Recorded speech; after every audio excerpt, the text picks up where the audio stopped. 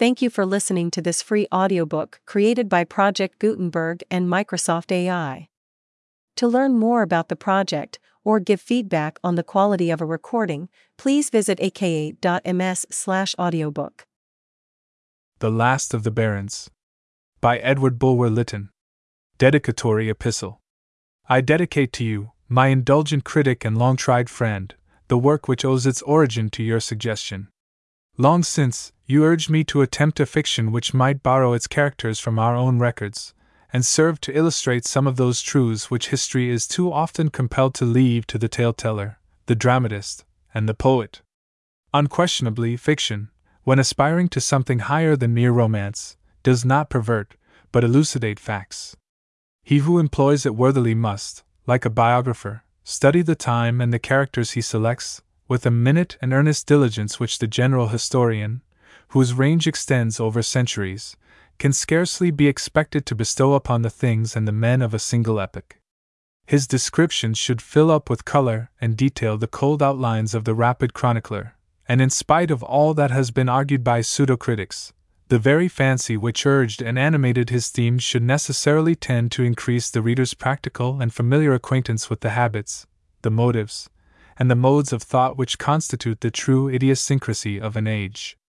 More than all, to fiction is permitted that liberal use of analogical hypothesis which is denied to history, and which, if sobered by research, and enlightened by that knowledge of mankind, without which fiction can neither harm nor profit, for it becomes unreadable, tends to clear up much that were otherwise obscure, and to solve the disputes and difficulties of contradictory evidence by the philosophy of the human heart.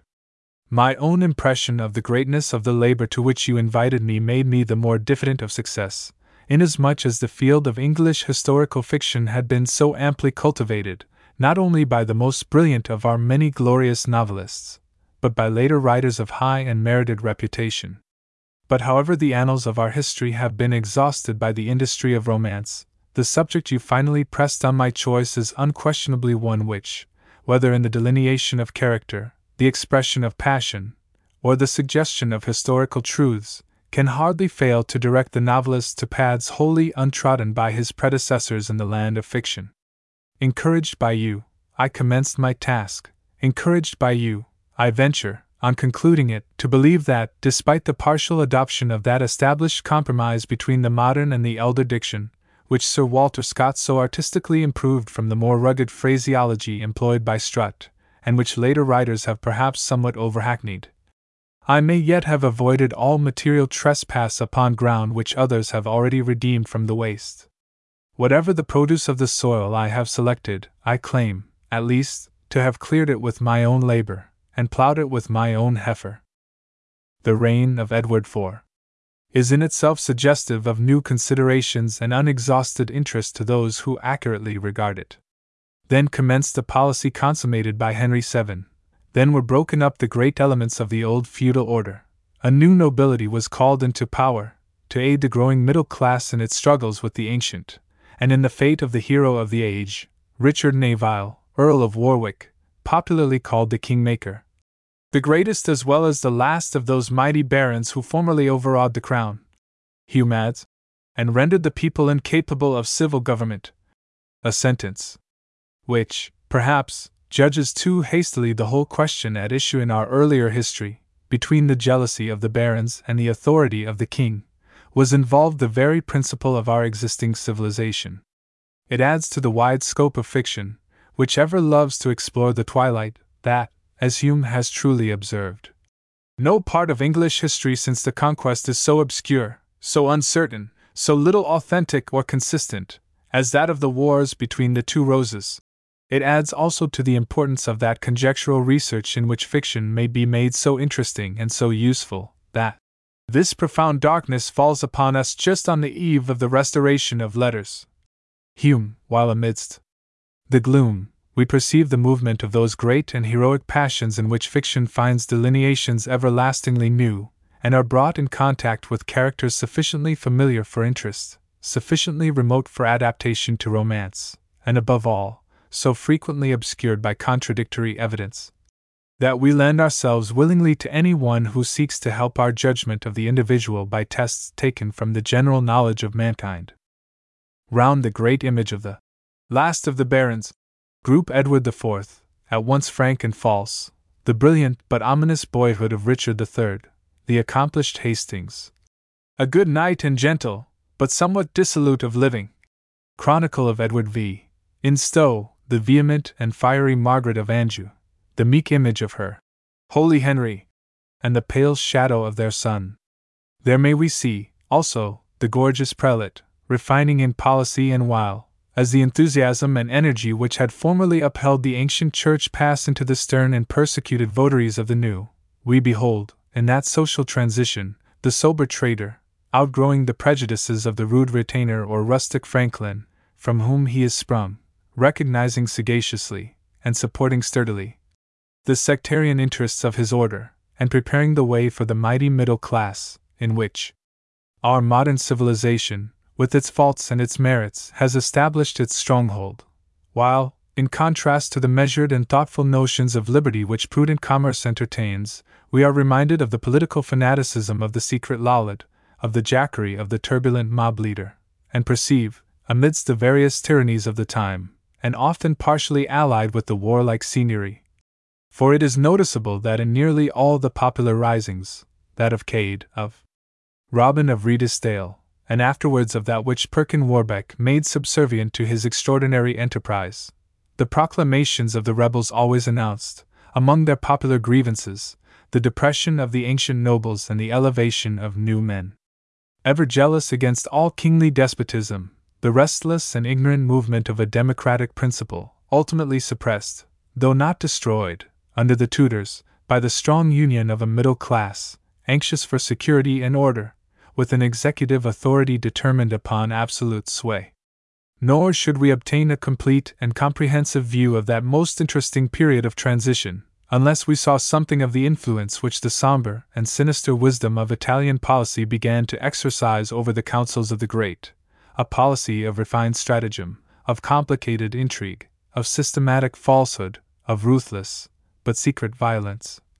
A policy which actuated the fell statecraft of Louis XI, which darkened, whenever he paused to think and to scheme, the gaudy and jovial character of Edward IV, which appeared in its fullest combination of profound guile and resolute will in Richard III, and softened down into more plausible and specious purpose by the unimpassioned sagacity of Henry VII, finally attained the object which justified all its villainies to the princes of its native land, namely, the tranquility of a settled state, and the establishment of a civilized but imperious despotism. Again, in that twilight time, upon which was dawning the great invention that gave to letters and to science the precision and durability of the printed page, it is interesting to conjecture what would have been the fate of any scientific achievement for which the world was less prepared. The reception of printing into England chanced just at the happy period when scholarship and literature were favored by the great. The princes of York, with the exception of Edward IV himself, who had, however, the grace to lament his own want of learning, and the taste to appreciate it in others, were highly educated. The Lords Rivers and Hastings, the erudite Lord Worcester had been one of Caxton's warmest patrons, but that nobleman was no more at the time in which printing is said to have been actually introduced into England, were accomplished in all the wit and leer of their age. Princes and peers vied with each other in their patronage of Caxton, and Richard III, during his brief reign, spared no pains to circulate to the utmost the invention destined to transmit his own memory to the hatred and the horror of all succeeding time. But when we look around us, we see, in contrast to the gracious and fostering reception of the mere mechanism by which science is made manifest, the utmost intolerance to science itself. The mathematics in especial are deemed the very Kabbalah of the black art. Accusations of witchcraft were never more abundant, and yet, strange to say, those who openly professed to practice the unhallowed science, nigromancy, or sorcery, even took its place amongst the regular callings. Thus, Thomas Van Dyck, late of Cambridge, is styled, Rolls Parliament 6, page 273, nigromancer as his profession. Sharon Turner, History of England, Vol. 4, page 6, Burke, History of Richard III, and contrived to make their deceptions profitable to some unworthy political purpose, appear to have enjoyed safety, and sometimes even honor, while those who, occupied with some practical, useful, and noble pursuits uncomprehended by prince or people, denied their sorcery were dispatched without mercy. The mathematician and astronomer Bolingbroke, the greatest clerk of his age, is hanged and quartered as a wizard, while not only impunity but reverence seems to have awaited a certain Friar Bungay, for having raised mists and vapors, which greatly befriended Edward IV. At the Battle of Barnet. Our knowledge of the intellectual spirit of the age, therefore, only becomes perfect when we contrast the success of the impostor with the fate of the true genius. And as the prejudices of the populace ran high against all mechanical contrivances for altering the settled conditions of labor, even in the article of bonnets and hats, it appears that certain wicked fulling mills were deemed worthy of a special anathema in the reign of Edward IV. These engines are accused of having sought, by subtle imagination, the destruction of the original makers of hats and bonnets. By man's strength, that is, with hands and feet. And an Act of Parliament was passed, 22d of Edward IV, to put down the fabrication of the said hats and bonnets by mechanical contrivance. So probably, in the very instinct and destiny of genius which ever drive it to a war with popular prejudice, it would be towards such contrivances that a man of great ingenuity and intellect, if studying the physical sciences, would direct his ambition. Whether the author, in the invention he has assigned to his philosopher, Adam Warner, has too boldly assumed the possibility of a conception so much in advance of the time, they who have examined such of the works of Roger Bacon as are yet given to the world can best decide, but the assumption in itself belongs strictly to the most acknowledged prerogatives of fiction, and the true and important question will obviously be, not whether Adam Warner could have constructed his model, but whether, having so constructed it, the fate that befell him was probable and natural. Such characters as I have here alluded to seemed, then, to me, in meditating the treatment of the high and brilliant subject which your eloquence animated me to attempt, the proper representatives of the multiform truths which the time of Warwick the King-Maker affords to our interests and suggests for our instruction, and I can only wish that the powers of the author were worthier of the theme. It is necessary that I now state briefly the foundation of the historical portions of this narrative. The charming and popular History of Hume, which, however, in its treatment of the reign of Edward IV, is more than ordinarily incorrect, has probably left upon the minds of many of my readers, who may not have directed their attention to more recent and accurate researches into that obscure period, an erroneous impression of the causes which led to the breach between Edward IV and his great kinsman and subject, the Earl of Warwick. The general notion is probably still strong that it was the marriage of the young king to Elizabeth Grey, during Warwick's negotiations in France for the alliance of Bona of Savoy, sister-in-law to Louis XI, which exasperated the fiery earl, and induced his union with the House of Lancaster. All our more recent historians have justly rejected this groundless fable, which even Hume, his extreme penetration supplying the defects of his superficial research, admits with reserve. There may even some doubt arise with regard to the proposal of marriage made to Bona of Savoy, etc. Hume, note to page 222, volume 3. Edit. 1825. A short summary of the reasons for this rejection is given by Dr. Lingard, and annexed below. Many writers tell us that the enmity of Warwick arose from his disappointment caused by Edward's clandestine marriage with Elizabeth. If we may believe them, the Earl was at the very time in France negotiating on the part of the king a marriage with Bona of Savoy, sister to the Queen of France, and having succeeded in his mission, brought back with him the Count of Dampmartin as ambassador from Louis. To me the whole story appears a fiction. 1. It is not to be found in the more ancient historians. 2. Warwick was not at the time in France. On the 20th of April, 10 days before the marriage, he was employed in negotiating a truce with the French envoys in London, Rym. 11. 521, and on the 26th of May, about 3 weeks after it, was appointed to treat of another truce with the King of Scots, Rym. 11. 424. 3. Nor could he bring Dampmartin with him to England, for that nobleman was committed a prisoner to the Bastille in September, 1463, and remained there till May, 1465, monstral. 397, 109. Three contemporary and well-informed writers, the two continuators of the history of Croyland and Worcester, attribute his discontent to the marriages and honors granted to the Whitevilles, and the marriage of the Princess Margaret with the Duke of Burgundy. Lingard, Volume 3. c.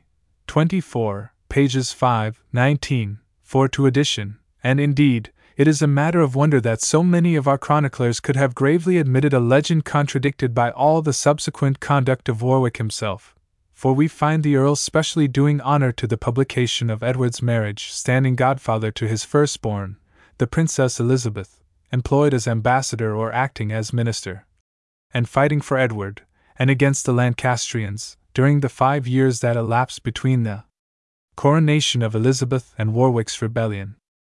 The real causes of this memorable quarrel, in which Warwick acquired his title of Kingmaker, appear to have been these. It is probable enough, as Sharon Turner suggests, Sharon Turner, History of England, Volume 3. Page 269, that Warwick was disappointed that, since Edward chose a subject for his wife, he neglected the more suitable marriage he might have formed with the Earl's eldest daughter, and it is impossible but that the Earl should have been greatly chafed, in common with all his order, by the promotion of the Queen's relations. Wyr. 5067, Croyle. 542, new men and apostate Lancastrians. But it is clear that these causes for discontent never weakened his zeal for Edward till the year 1467, when we chance upon the true origin of the romance concerning Bona of Savoy, and the first open dissension between Edward and the Earl. In that year Warwick went to France, to conclude an alliance with Louis XI, and to secure the hand of one of the French princes. Which of the princes this was does not appear, and can scarcely be conjectured. The Pictorial History of England, Book V, 102, in a tone of easy decision says, it was one of the sons of Louis XI, but Louis had no living sons at all at the time. The Dauphin was not born till 3 years afterwards. The most probable person was the Duke of Guienne, Louis's brother, for Margaret, sister to Edward IV. During this period, Edward received the bastard brother of Charles, Count of Charolais, afterwards Duke of Burgundy, and arranged a marriage between Margaret and the Count.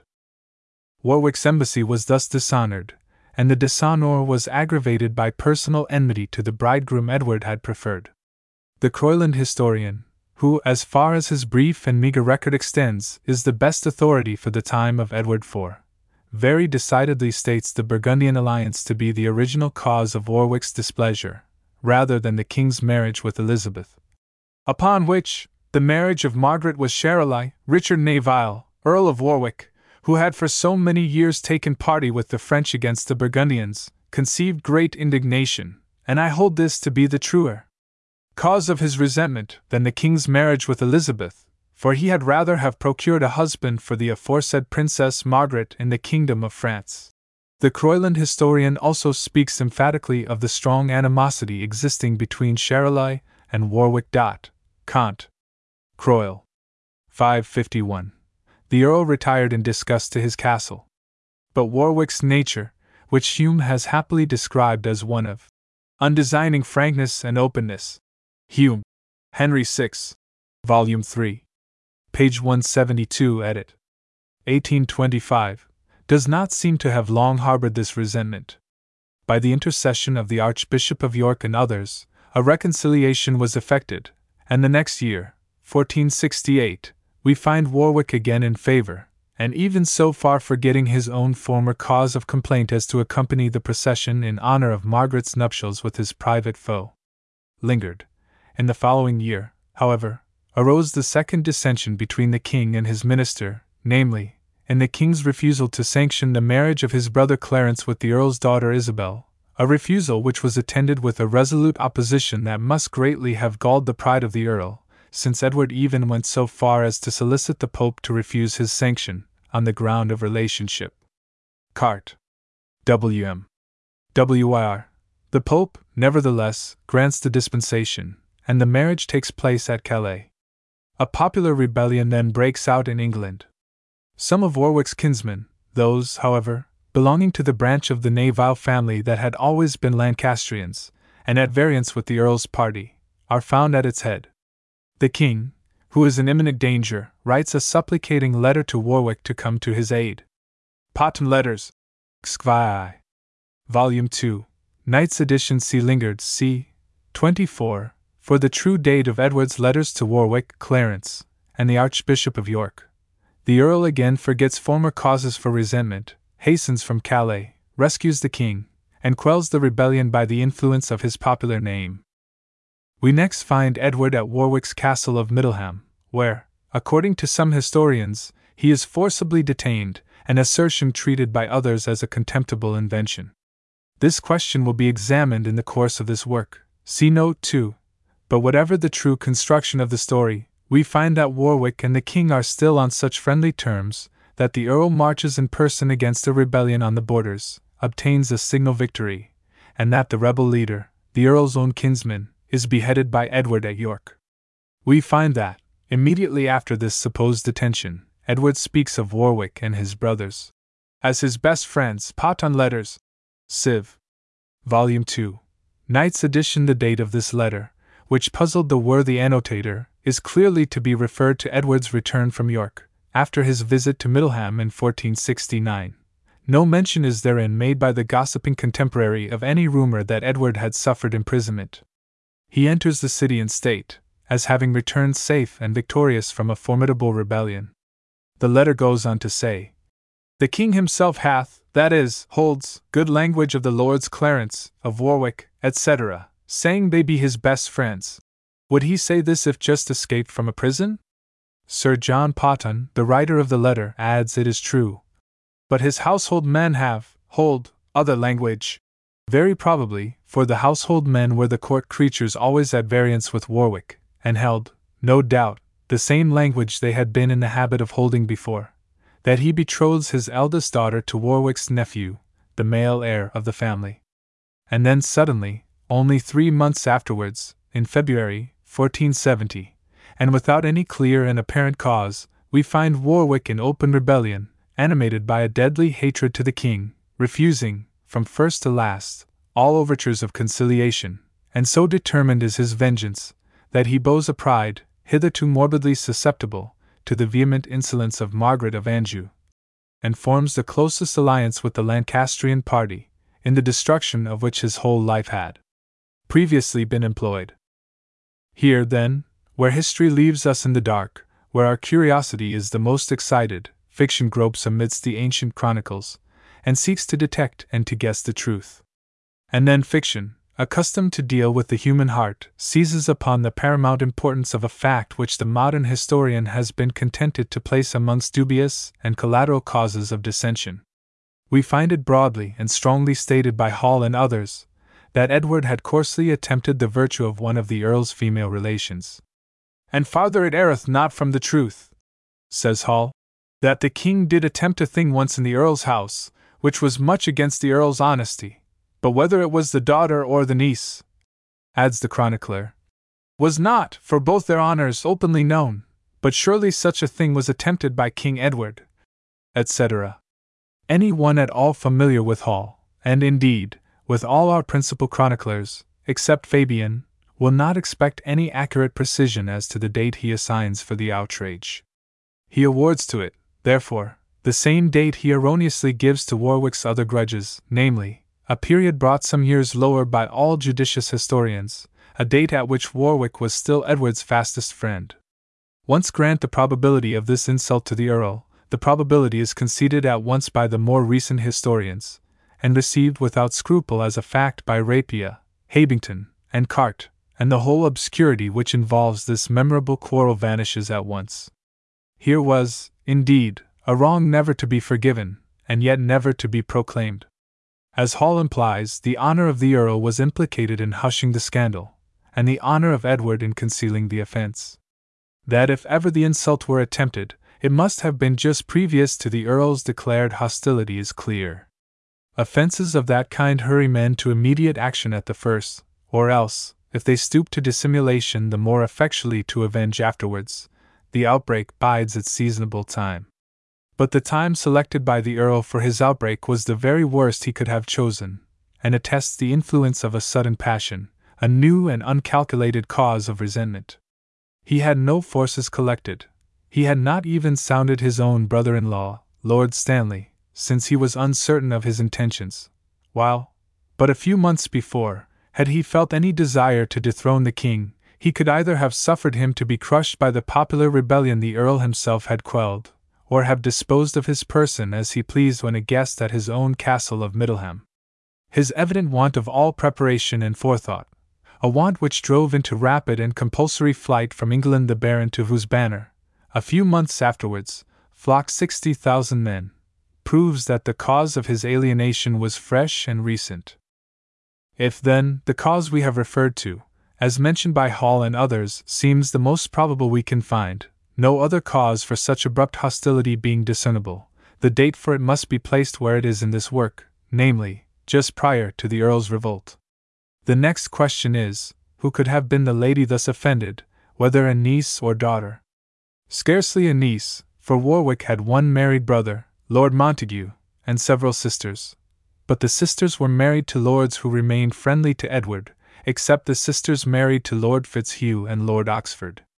But though Fitzhugh, or rather his son, broke into rebellion, it was for some cause in which Warwick did not sympathize, for by Warwick himself was that rebellion put down, nor could the aggrieved lady have been a daughter of Lord Oxford, for he was a stanch, though not avowed, Lancastrian, and seems to have carefully kept aloof from the court, and Montague seems to have had no daughter out of childhood. Montague's wife could have been little more than 30 at the time of his death. She married again, and had a family by her second husband, while that nobleman himself did not share Warwick's rebellion at the first, but continued to enjoy the confidence of Edward. We cannot reasonably, then, conceive the uncle to have been so much more revengeful than the parents, the legitimate guardians of the honor of a daughter. It is, therefore, more probable that the insulted maiden should have been one of Lord Warwick's daughters, and this is the general belief. Carte plainly declares it was Isabel. But Isabel it could hardly have been. She was then married to Edward's brother, the Duke of Clarence, and within a month of her confinement. The Earl had only one other daughter, and then in the flower of her youth, and though Isabel appears to have possessed a more striking character of beauty, and must have had no inconsiderable charms to have won the love of the Lancastrian Prince Edward, and to have inspired a tender and human affection in Richard Duke of Gloucester. Not only does Majerus, the Flemish annalist, speak of Richard's early affection to Anne, but Richard's pertinacity in marrying her, at a time when her family was crushed and fallen, seems to sanction the assertion. True, that Richard received with her a considerable portion of the estates of her parents. But both in herself and her parents were attainted, and the whole property at the disposal of the crown. Richard at that time had conferred the most important services on Edward. He had remained faithful to him during the rebellion of Clarence. He had been the hero of the day both at Barnet and Tewkesbury. His reputation was then exceedingly high, and if he had demanded, as a legitimate reward, the lands of Middleham, without the bride, Edward could not well have refused them.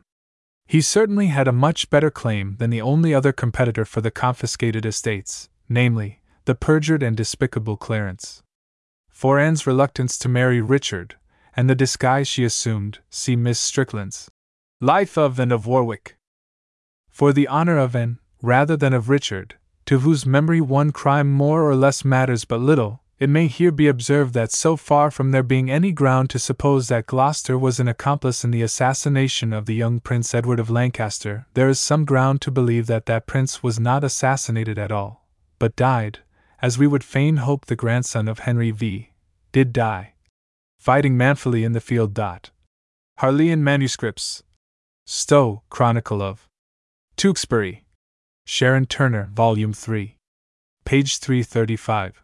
It is also noticeable that when, not as Shakespeare represents, but after long solicitation, and apparently by positive coercion, and formed her second marriage, she seems to have been kept carefully by Richard from his gay brother's court, and rarely, if ever, to have appeared in London till Edward was no more. That considerable obscurity should always rest upon the facts connected with Edward's meditated crime, that they should never be published amongst the grievances of the haughty rebel is natural from the very dignity of the parties, and the character of the offense. That in such obscurity sober history should not venture too far on the hypothesis suggested by the chronicler, is right and laudable. But probably it will be conceded by all, that here fiction finds its lawful province, and that it may reasonably help, by no improbable nor groundless conjecture, to render connected and clear the most broken and the darkest fragments of our annals. I have judged it better partially to forestall the interest of the reader in my narrative, by stating thus openly what he may expect, than to encounter the far less favorable impression, if he had been hitherto a believer in the old romance of Bona of Savoy. I say the old romance of Bona of Savoy, so far as Edward's rejection of her hand for that of Elizabeth Grey is stated to have made the cause of his quarrel with Warwick. But I do not deny the possibility that such a marriage had been contemplated and advised by Warwick, though he neither sought to negotiate it, nor was wronged by Edward's preference of his fair subject.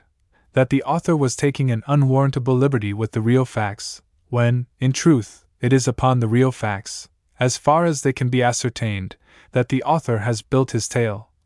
And his boldest inventions are but deductions from the amplest evidence he could collect. Nay, he even ventures to believe that whoever hereafter shall write the history of Edward IV will not disdain to avail himself of some suggestions scattered throughout these volumes, and tending to throw new light upon the events of that intricate but important period. It is probable that this work will prove more popular in its nature than my last fiction of Zanoni, which could only be relished by those interested in the examinations of the various problems in human life which it attempts to solve. But both fictions, however different and distinct their treatment, are constructed on those principles of art to which, in all my later works, however imperfect my success, I have sought at least steadily to adhere. To my mind, a writer should sit down to compose a fiction as a painter prepares to compose a picture. His first care should be the conception of a whole as lofty as his intellect can grasp, as harmonious and complete as his art can accomplish. His second care, the character of the interest which the details are intended to sustain. It is when we compare works of imagination in writing with works of imagination on the canvas, that we can best form a critical idea of the different schools which exist in each, for common both to the author and the painter are those styles which we call the familiar, the picturesque, and the intellectual. By recurring to this comparison we can, without much difficulty, classify works of fiction in their proper order, and estimate the rank they should severally hold. The intellectual will probably never be the most widely popular for the moment. He who prefers to study in this school must be prepared for much depreciation, for its greatest excellences, even if he achieve them, are not the most obvious to the many. In discussing, for instance, a modern work, we hear it praised, perhaps, for some striking passage, some prominent character. But when do we ever hear any comment on its harmony of construction, on its fullness of design, on its ideal character, on its essentials, in short, as a work of art? What we hear most valued in the picture, we often find the most neglected in the book, namely, the composition, and this, simply because in England painting is recognized as an art, and estimated according to definite theories. But in literature we judge from a taste never formed, from 1,000 prejudices and ignorant predilections. We do not yet comprehend that the author is an artist, and that the true rules of art by which he should be tested are precise and immutable. Hence the singular and fantastic caprices of the popular opinion, its exaggerations of praise or censure, its passion and reaction. At one while, its solemn contempt for Wordsworth, at another, its absurd idolatry. At one while we are stunned by the noisy celebrity of Byron, at another we are calmly told that he can scarcely be called a poet. Each of these variations in the public is implicitly followed by the vulgar criticism, and as a few years back our journals vied with each other in ridiculing Wordsworth for the faults which he did not possess, they vie now with each other in eulogiums upon the merits which he has never displayed. These violent fluctuations betray both a public and a criticism utterly unschooled in the elementary principles of literary art, and entitle the humblest author to dispute the censure of the hour, while they ought to render the greatest suspicious of its praise. It is, then, in conformity, not with any presumptuous conviction of his own superiority, but with his common experience and common sense, that every author who addresses an English audience in serious earnest is permitted to feel that his final sentence rests not with the jury before which he is first heard. The literary history of the day consists of a series of judgments set aside. But this uncertainty must more essentially betide every student, however lowly, in the school I have called the intellectual, which must ever be more or less at variance with the popular canons. It is its hard necessity to vex and disturb the lazy quietude of vulgar taste, for unless it did so, it could neither elevate nor move. He who resigns the Dutch art for the Italian must continue through the dark to explore the principles upon which he founds his design, to which he adapts his execution, in hope or in despondence still faithful to the theory which cares less for the amount of interest created than for the sources from which the interest is to be drawn, seeking in action the movement of the grander passions or the subtler springs of conduct, seeking in repose the coloring of intellectual beauty. The low and the high of art are not very readily comprehended. They depend not upon the worldly degree or the physical condition of the characters delineated. They depend entirely upon the quality of the emotion which the characters are intended to excite, namely, whether of sympathy for something low, or of admiration for something high. There is nothing high in a Boer's Head by Teniers, there is nothing low in a Boer's Head by Guido. What makes the difference between the two? The absence or presence of the ideal. But every one can judge of the merit of the first, for it is of the familiar school. It requires a connoisseur to see the merit of the last, for it is of the intellectual. I have the less scruple to leave these remarks to cavil or to sarcasm, because this fiction is probably the last with which I shall trespass upon the public, and I am desirous that it shall contain, at least, my avowal of the principles upon which it and its later predecessors have been composed. You know well, however others may dispute the fact, the earnestness with which those principles have been meditated and pursued, with high desire, if but with poor results. It is a pleasure to feel that the aim, which I value more than the success, is comprehended by one whose exquisite taste as a critic is only impaired by that far rarer quality, the disposition to overestimate the person you profess to esteem. Adieu, my sincere and valued friend, and accept, as a mute token of gratitude and regard, these flowers gathered in the garden where we have so often roved together. E. L. B. London, January 1843. Preface to The Last of the Barons. This was the first attempt of the author in historical romance upon English ground. Nor would he have risked the disadvantage of comparison with the genius of Sir Walter Scott, had he not believed that that great writer and his numerous imitators had left altogether unoccupied the peculiar field in historical romance which the author has here sought to bring into cultivation.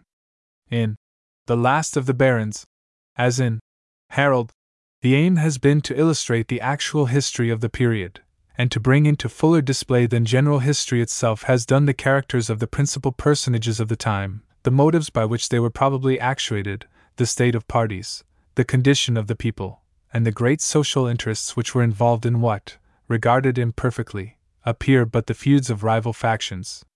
The Last of the Barons has been by many esteemed the best of the author's romances, and perhaps in the portraiture of actual character, and the grouping of the various interests and agencies of the time, it may have produced effects which render it more vigorous and lifelike than any of the other attempts in romance by the same hand. It will be observed that the purely imaginary characters introduced are very few, and however prominent they may appear, still, in order not to interfere with the genuine passions and events of history, they are represented as the passive sufferers, not the active agents, of the real events. Of these imaginary characters, the most successful is Adam Warner, the philosopher in advance of his age. Indeed, as an ideal portrait, I look upon it as the most original in conception, and the most finished in execution, of any to be found in my numerous prose works, Zanoni alone excepted. For the rest, I venture to think that the general reader will obtain from these pages a better notion of the important age, characterized by the decline of the feudal system, and immediately preceding that great change in society which we usually date from the accession of Henry VII, than he could otherwise gather, without wading through a vast mass of neglected chronicles and antiquarian dissertations. Table of Contents Book I The Adventures of Master Marmaduke Neville Chapter I The Pastime Ground of Old Cockaigne 2 The Broken Giddon 3 The Traitor and the Gentle, or The changing generation 4 ill fares the country mouse and the traps of town v wheel to the idler. Woe to the workman 6 Master Marmaduke Navile fears for the spiritual weal of his host and hostess 7 There is a rod for the back of every fool who would be wiser than his generation. Book 2 The King's Court Chapter I Earl Warwick the Kingmaker 2 King Edward IV 3 The Antechamber.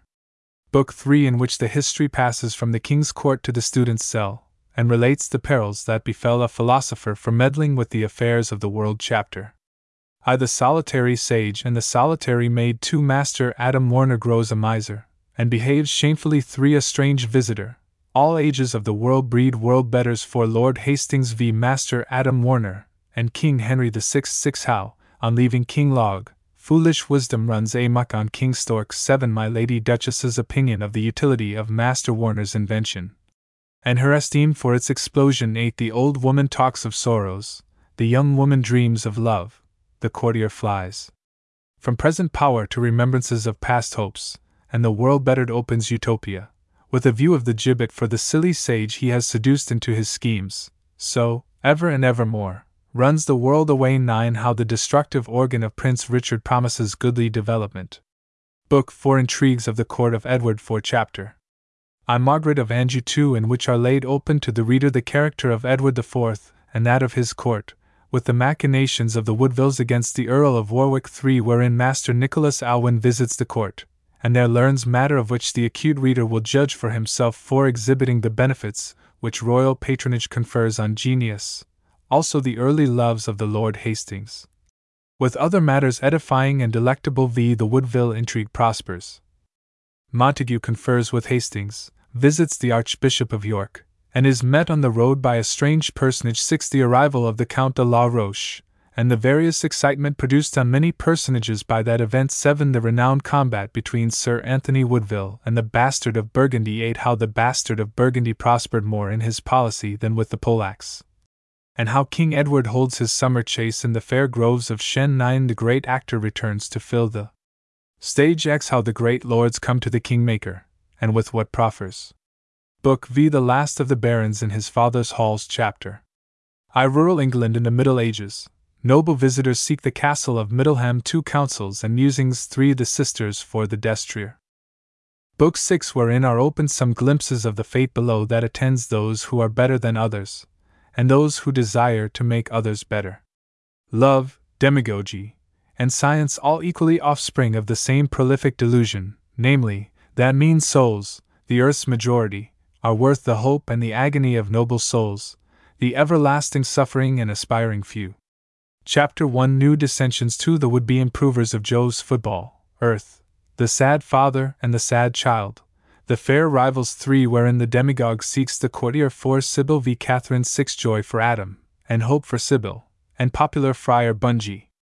7 A love scene. Book 7 The popular rebellion. Chapter I The White Lion of March shakes his mane to the camp at only 3 The camp of the rebels for the Norman Earl and the Saxon demagogue confer v What faith Edward IV purposeth to keep with Earl and people 6 What befalls King Edward on his escape from only 7 How King Edward arrives at the castle of Middleham 8 The ancients rightly gave to the goddess of eloquence a crown 9 Wedded confidence and love, the Earl and the Prelate and the King, schemes, wiles, and the birth of a dark thought destined to eclipse a sun.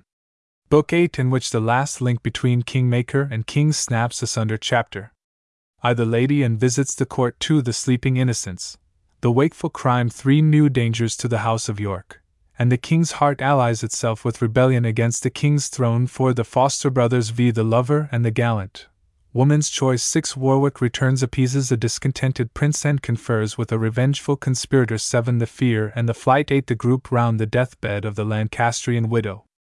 Book 9 The Wanderers and the Exiles. Chapter I How the great baron becomes as great a rebel. Too many things briefly told. 3 The plot of the hostelry, the maid and the scholar in their home for the world's justice, and the wisdom of our ancestors v The fugitives are captured, the Timbusters reappear.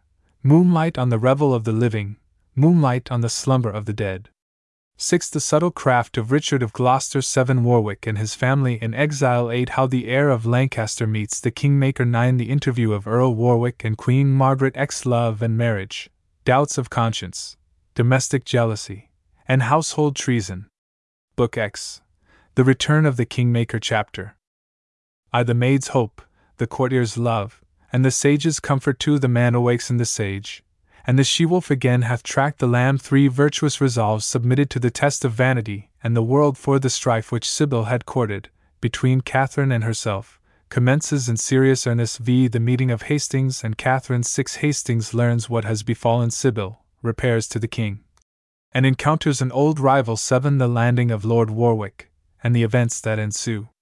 Thereon. 8 What befell Adam Warner and Sibyl when made subject to the great Friar Bungay. 9 The deliberations of mayor and council, while Lord Warwick marches upon London. X The triumphal entry of the Earl, the royal captive in the Tower, the meeting between Kingmaker and King. 11 The Tower in commotion. Book 11 The new position of the Kingmaker Chapter.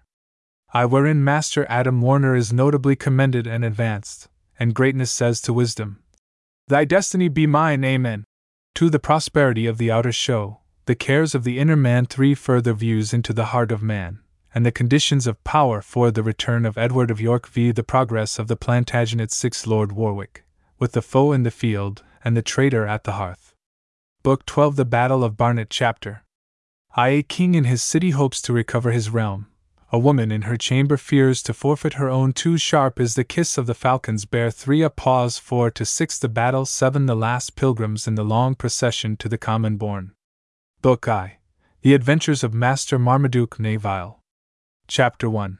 The pastime ground of Old Cockaigne. Westward, beyond the still pleasant, but even then no longer solitary, hamlet of Charing, a broad space, broken here and there by scattered houses and venerable pollards, in the early spring of 1467, presented the rural scene for the sports and pastimes of the inhabitants of Westminster and London.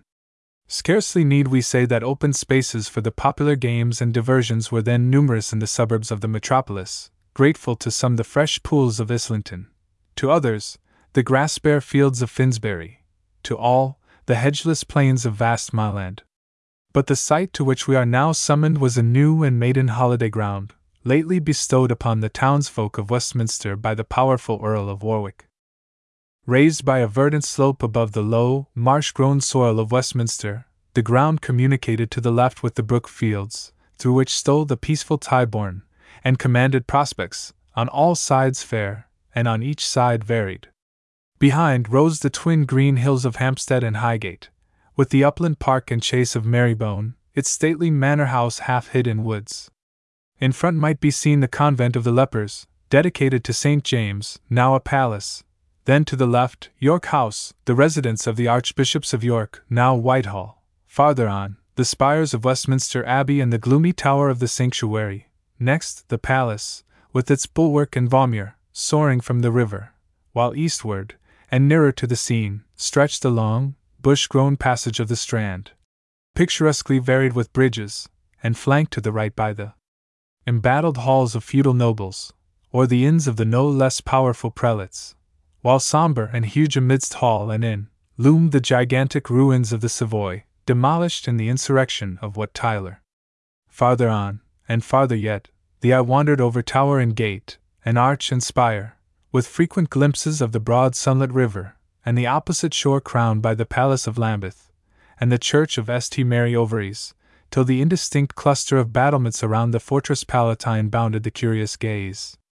As whatever is new is for a while popular, so to this pastime ground, on the day we treat of, flocked, not only the idlers of Westminster, but the lordly dwellers of Ludgate and the Fleet, and the wealthy citizens of tumultuous Cheap.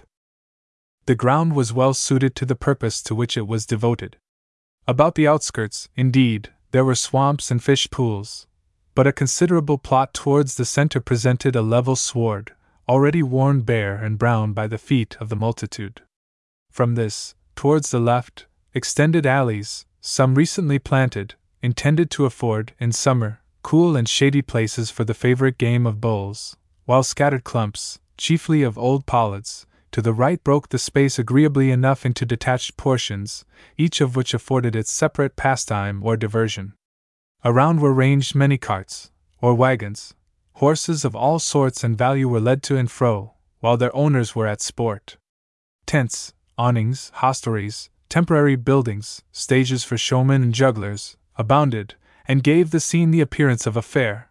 But what particularly now demands our attention was a broad plot in the ground, dedicated to the noble diversion of archery.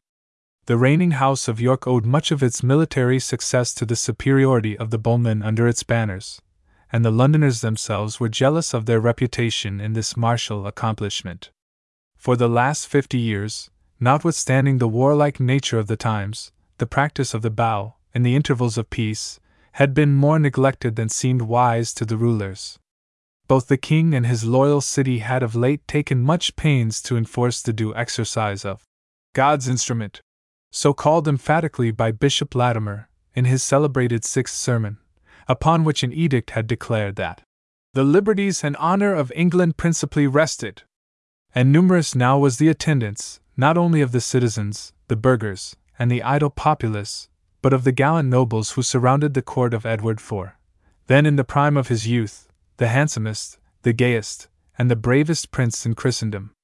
The royal tournaments, which were, however, waning from their ancient luster to kindle afresh, and to expire in the reigns of the succeeding Tudors, restricted to the amusements of knight and noble, no doubt presented more of pomp and splendor than the motley and mixed assembly of all ranks that now grouped around the competitors for the silver arrow, or listened to the itinerant jongleur, dissauer, or minstrel, or, seated under the stunted shade of the old trees, indulged, with eager looks and hands often wandering to their dagger hilts, in the absorbing passion of the dice. But no later and earlier scenes of revelry ever, perhaps, exhibited that heartiness of enjoyment, that universal holiday, which attended this mixture of every class, that established a rude equality for the hour between the knight and the retainer, the burgess and the courtier. The revolution that placed Edward IV upon the throne had, in fact, been a popular one. Not only had the valor and moderation of his father, Richard, Duke of York, bequeathed a heritage of affection to his brave and accomplished son, not only were the most beloved of the great barons the leaders of his party, but the king himself, partly from inclination, partly from policy, spared no pains to win the good graces of that slowly rising, but even then important part of the population, the middle class. He was the first king who descended, without loss of dignity and respect, from the society of his peers and princes, to join familiarly in the feasts and diversions of the merchant and the trader. The Lord Mayor and Council of London were admitted, on more than one solemn occasion, into the deliberations of the court, and Edward had not long since, on the coronation of his queen, much to the discontent of certain of his barons, conferred the knighthood of the Hath upon 4 of the citizens. On the other hand, though Edward's gallantries, the only vice which tended to diminish his popularity with the sober burgesses, were little worthy of his station, his frank, joyous familiarity with his inferiors was not debased by the buffooneries that had led to the reverses and the awful fate of 2 of his royal predecessors. There must have been a popular principle, indeed, as well as a popular fancy, involved in the steady and ardent adherence which the population of London in particular, and most of the great cities, exhibited to the person and the cause of Edward IV. There was a feeling that his reign was an advance in civilization upon the monastic virtues of Henry VI, and the stern ferocity which accompanied the great qualities of the foreign woman, as the people styled and regarded Henry's consort, Margaret of Anjou. While thus the gifts, the courtesy, and the policy of the young sovereign made him popular with the middle classes, he owed the allegiance of the more powerful barons and the favor of the rural population to a man who stood colossal amidst the iron images of the age, the greatest and the last of the old Norman chivalry, kinglier in pride, in state, in possessions, and in renown than the king himself, Richard Neville, Earl of Salisbury and Warwick. This princely personage, in the full vigor of his age, possessed all the attributes that endear the noble to the commons. His valor in the field was accompanied with a generosity rare in the captains of the time. He valued himself on sharing the perils and the hardships of his meanest soldier. His haughtiness to the great was not incompatible with frank affability to the lowly. His wealth was enormous, but it was equaled by his magnificence, and rendered popular by his lavish hospitality.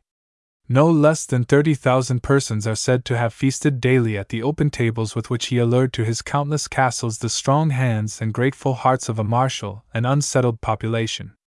More haughty than ambitious, he was feared because he avenged all affront, and yet not envied, because he seemed above all favor.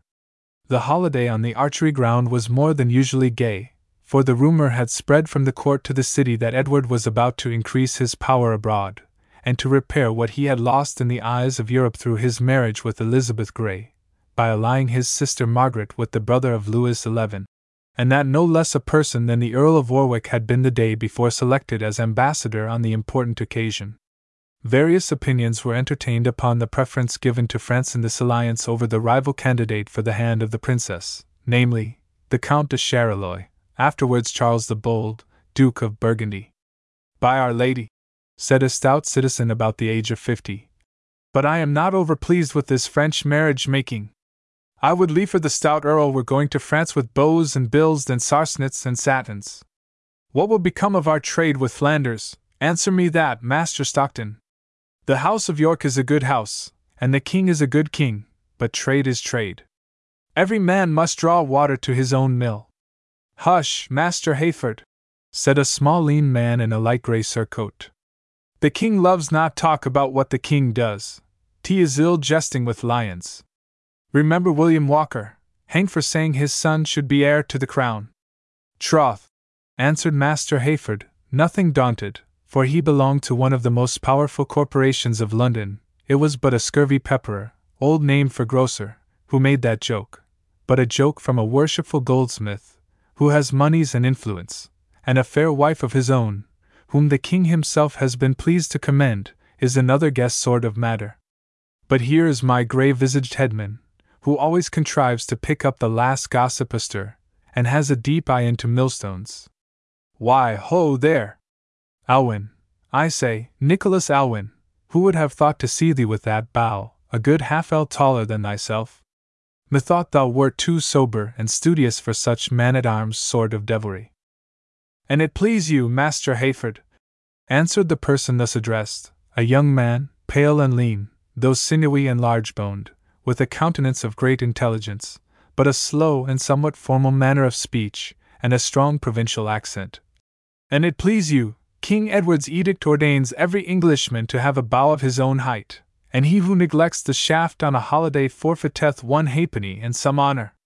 For the rest, methinks that the citizens of London will become of more worth and potency every year, and it shall not be my fault if I do not, though but a humble headman to your worshipful mastership, help to make them so." "Why, that's well said, lad, but if the Londoners prosper, it is because they have nobles in their gipsires, a kind of pouch worn at the girdle, not bows in their hands. Thinkest thou then, Master Hayford, that any king at a pinch would leave them the gipsire, if they could not protect it with the bow? That age may have gold, let not youth despise iron." "Body o' me!" cried Master Hayford. "But thou hadst better curb in thy tongue. Though I have my jest, as a rich man and a corpulent, a lad who has his way to make good should be silent but he's gone." "Where hooked you up that young Jack-fish?" said Master Stockton, the thin mercer, who had reminded the goldsmith of the fate of the grocer. "Why, he was meant for the cowl, but his mother, a widow, at his own wish, let him make choice of the flat cap. He was the best prentice ever I had. By the blood of St. Thomas, he will push his way in good time. He has a head, Master Stockton, a head, and an ear, and a great big pair of eyes always looking out for something to his proper advantage." In the meanwhile, the goldsmith's headman had walked leisurely up to the archery ground, and even in his gait and walk, as he thus repaired to a pastime, there was something steady, staid, and businesslike. The youths of his class and calling were at that day very different from their equals in this. Many of them the sons of provincial retainers, some even of franklins and gentlemen. Their childhood had made them familiar with the splendor and the sports of knighthood. They had learned to wrestle, to cudgel, to pitch the bar or the quoit, to draw the bow, and to practice the sword and buckler, before transplanted from the village green to the city stall. And even then, the constant broils and wars of the time, the example of their betters, the holiday spectacle of mimic strife, and above all, the powerful and corporate association they formed amongst themselves tended to make them as wild, as jovial, and as dissolute a set of young fellows as their posterity are now sober, careful, and discreet. And as Nicholas Alwyn, with a slight inclination of his head, passed by, 2 or 3 loud, swaggering, bold-looking groups of apprentices, their shaggy hair streaming over their shoulders, their caps on one side, their short cloaks of blue torn or patched, though still passably new, their bludgeons under their arms, and their whole appearance and manner not very dissimilar from the German collegians in the last century, notably contrasted Alwyn's prim dress, his precise walk, and the feline care with which he stepped aside from any patches of mire that might sully the soles of his square-toed shoes. The idle apprentices winked and whispered, and lolled out their tongues at him as he passed. "Oh, but that must be as good as a Mayfair day, sober Nick Alwyn's maiden flight of the shaft. Hollo, puissant archer, take care of the goslings yonder! Look this way when thou pull'st, and then woe to the other side!" Venting these and many similar specimens of the humor of cockaying, the apprentices, however, followed their quondam colleague, and elbowed their way into the crowd gathered around the competitors at the butt, and it was at this spot, commanding a view of the whole space, that the spectator might well have formed some notion of the vast following of the House of Nayville. For everywhere along the front lines, everywhere in the scattered groups, might be seen, glistening in the sunlight, the armorial badges of that mighty family. The pied bull, which was the proper cognizance, pied bull the cognizance, the dun bull's head the crest, of the Nayvilles, was principally borne by the numerous kinsmen of Earl Warwick, who rejoiced in the Nayville name. The Lord Montague, Warwick's brother, to whom the king had granted the forfeit title and estates of the Earls of Northumberland, distinguished his own retainers, however, by the special request of the ancient Montagues. A griffin issuant from a ducal crown. But far more numerous than bull or griffin, numerous as either seemed, were the badges worn by those who ranked themselves among the peculiar followers of the great Earl of Warwick. The cognizance of the bear and ragged staff, which he assumed in right of the Beauchamps, whom he represented through his wife, the heiress of the Lords of Warwick, was worn in the hats of the more gentle and well-born clansmen and followers, while the ragged staff alone was worked front and back on the scarlet jackets of his more humble and personal retainers. It was a matter of popular notice and admiration that in those who wore these badges, as in the wearers of the hat and staff of the ancient Spartans, might be traced a grave loftiness of bearing, as if they belonged to another caste, another race, than the herd of men. Near the place where the rivals for the silver arrow were collected, a lordly party had reined in their palfreys, and conversed with each other, as the judges of the field were marshalling the competitors.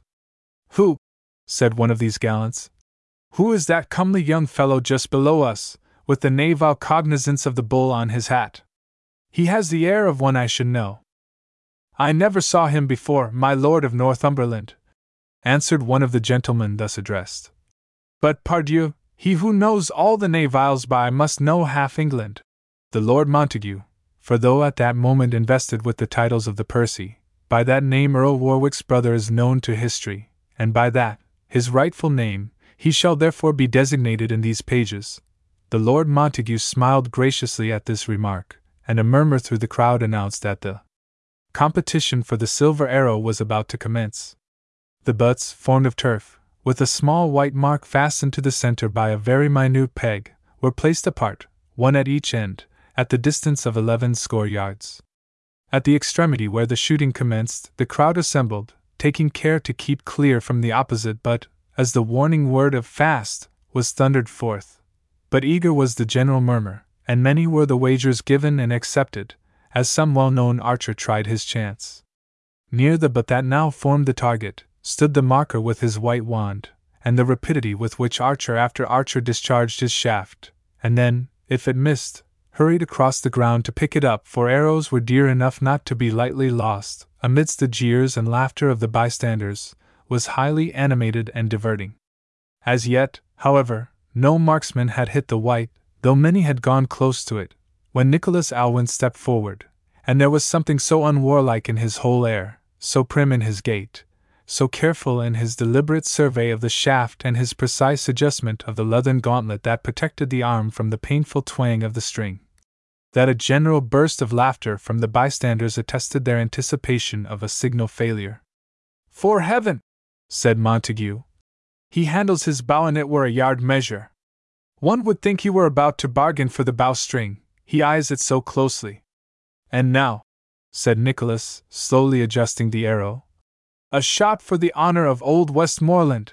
And as he spoke, the arrow sprang gallantly forth, and quivered in the very heart of the white. There was a general movement of surprise among the spectators, as the marker thrice shook his wand over his head. But Elwyn, as indifferent to their respect as he had been to their ridicule, turned round and said, with a significant glance at the silent nobles, "We Springles of London can take care of our own, if need be. These fellows wax insolent. Our good king spoils them," said Montague, with a curl of his lip. "I wish some young squire of gentle blood would not disdain a shot for the knave-isle against the craftsman. How say you, fair sir?" And with a princely courtesy of mien and smile, Lord Montague turned to the young man he had noticed as wearing the cognizance of the first house in England. The bow was not the customary weapon of the Wellborn, but still, in youth, its exercise formed one of the accomplishments of the future knight, and even princes did not disdain, on a popular holiday, to match a shaft against the yeoman's cloth-yard. At a later period, Henry VIII was a match for the best bowman in his kingdom. His accomplishment was hereditary, and distinguished alike his wise father and his pious son. The young man thus addressed, and whose honest, open, handsome, hearty face augured a frank and fearless nature, bowed his head in silence, and then slowly advancing to the umpires, craved permission to essay his skill, and to borrow the loan of a shaft and bow. Leave given and the weapons lent, as the young gentleman took his stand, his comely person, his dress, of a better quality than that of the competitors hitherto, and above all, the knave-isle badge worked in silver on his hat, diverted the general attention from Nicholas Alwyn. A mob is usually inclined to aristocratic predilections, and a murmur of goodwill and expectation greeted him, when he put aside the gauntlet offered to him, and said, "In my youth I was taught so to brace the bow that the string should not touch the arm, and though 11 score yards be but a boy's distance, a good archer will lay his body into his bow. My father taught me to lay my body in my bow," etc., said Latimer, in his well-known sermon before Edward VI, 1549. The bishop also herein observes that it is best to give the bow so much bending that the string need never touch the arm. This, he adds, is practiced by many good archers with whom I am acquainted. As much as if he were to hit the blanc 400 yards away. "A tall fellow this," said Montague, "and one I wot from the north," as the young gallant fitted the shaft to the bow. And graceful and artistic was the attitude he assumed, the head slightly inclined, the feet firmly planted, the left a little in advance, and the stretched sinews of the bow hand alone evincing that into that grasp was pressed the whole strength of the easy and careless frame. The public expectation was not disappointed. The youth performed the feat considered of all the most dexterous. His arrow, disdaining the white mark, struck the small peg which fastened it to the butts, and which seemed literally invisible to the bystanders. "Holy St. Dunstan! There's but one man who can beat me in that sort that I know of," muttered Nicholas, "and I little expected to see him take a bite out of his own hip." With that he approached his successful rival. "Well, Master Marmaduke," said he, "it is many a year since you showed me that trick at your father, Sir Guy's, God rest him. But I scarce take it kind in you to beat your own countryman." "Beshrew me!" cried the youth, and his cheerful features brightened into hearty and cordial pleasure. "But if I see in thee, as it seems to me, my old friend and foster brother, Nick Alwyn, this is the happiest hour I have known for many a day. But stand back and let me look at thee, man. Thou a tame London traitor! Ha! Ha! Is it possible?" "Hout, Master Marmaduke," answered Nicholas. "Every crow thinks his own bird bonniest, as they say in the north. We will talk of this anon, and thou wilt honor me. I suspect the archery is over now. Few will think to mend that shot." And here, indeed, the umpires advanced, and their chief, an old mercer, who had once borne arms, and indeed been a volunteer at the Battle of Towton, declared that the contest was over. Unless, he added, in the spirit of a lingering fellow feeling with the Londoner, this young fellow, whom I hope to see an alderman one of these days, will demand another shot, for as yet there hath been but one prick each at the butts. Nay, master, returned Alwyn, I have met with my betters, and after all, he added indifferently, the silver arrow, though a pretty bauble enough, is over light in its weight. Worshipful sir, said the young Navile, with equal generosity, I cannot accept the prize for a mere trick of the craft. The blanc was already disposed of by Master Alwyn's arrow. Moreover, the contest was intended for the Londoners, and I am but an interloper, beholden to their courtesy for a practice of skill, and even the loan of a bow, wherefore the silver arrow be given to Nicholas Alwyn. That may not be, gentle sir, said the umpire, extending the prize. Sith Alwyn vails of himself, it is thine, by might and by right. The Lord Montague had not been inattentive to this dialogue, and he now said, in a loud tone that silenced the crowd, Young badgeman, thy gallantry pleases me no less than thy skill. Take the arrow, for thou hast won it, but as thou seemest a newcomer, it is right thou shouldst pay thy tax upon entry. This be my task. Come hither, I pray thee, good sir. And the nobleman graciously beckoned to the mercer. Be these 5 nobles the prize of whatever Londoner shall acquit himself best in the bold English combat of quarterstaff, and the prize be given in this young archer's name. Thy name, youth? Marmaduke Navile, good my lord. Montague smiled, and the umpire withdrew to make the announcement to the bystanders. The proclamation was received with a shout that traversed from group to group and line to line, more hearty from the love and honor attached to the name of Navile than even from a sense of the gracious generosity of Earl Warwick's brother. One man alone, a sturdy, well-knit fellow, in a Franklin's Lincoln broadcloth, and with a hood half drawn over his features, did not join the popular applause. These Yorkists, he muttered, know well how to fool the people.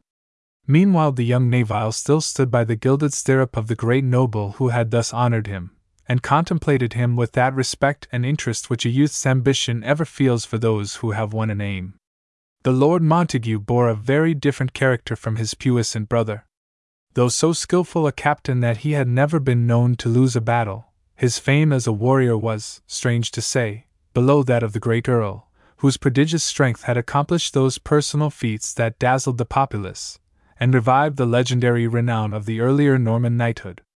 The caution and wariness, indeed, which Montague displayed in battle probably caused his success as a general, and the injustice done to him, at least by the vulgar, as a soldier. Rarely had Lord Montague, though his courage was indisputable, been known to mix personally in the affray. Like the captains of modern times, he contented himself with directing the maneuvers of his men, and hence preserved that inestimable advantage of coolness and calculation, which was not always characteristic of the eager hardihood of his brother. The character of Montague differed yet more from that of the Earl in peace than in war. He was supposed to excel in all those supple arts of the courtier which Warwick neglected or despised, and if the last was on great occasions the adviser, the other in ordinary life was the companion of his sovereign. Warwick owed his popularity to his own large, open, daring, and lavish nature. The subtler Montague sought to win, by care and pains, what the other obtained without an effort. He attended the various holiday meetings of the citizens, where Warwick was rarely seen. He was smooth-spoken and courteous to his equals, and generally affable, though with constraint, to his inferiors. He was a close observer, and not without that genius for intrigue, which in rude ages passes for the talent of a statesman. And yet in that thorough knowledge of the habits and tastes of the great mass, which gives wisdom to a ruler, he was far inferior to the Earl. In common with his brother, he was gifted with the majesty of mien which imposes on the eye, and his port and countenance were such as became the prodigal expense of velvet, miniver, gold, and jewels, by which the gorgeous magnates of the day communicated to their appearance the arrogant splendor of their power. Young gentleman, said the Earl, after eyeing with some attention the comely archer, I am pleased that you bear the name of Navile. Vouchsafe to inform me to what scion of our house we are this day indebted for the credit with which you have upborne its cognizance.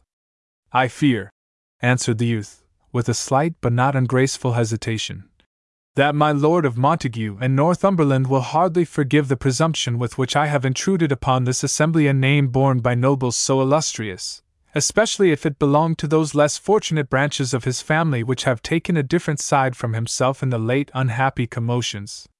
My father was Sir Guy Neville, of Arsdale, in Westmoreland. Lord Montague's lip lost its gracious smile. He glanced quickly at the courtiers round him, and said gravely, I grieve to hear it. Had I known this, certes my gipsire had still been 5 nobles the richer. It becomes not one fresh from the favour of King Edward IV. To show countenance to the son of a man, kinsman though he was, who bore arms for the usurpers of Lancaster.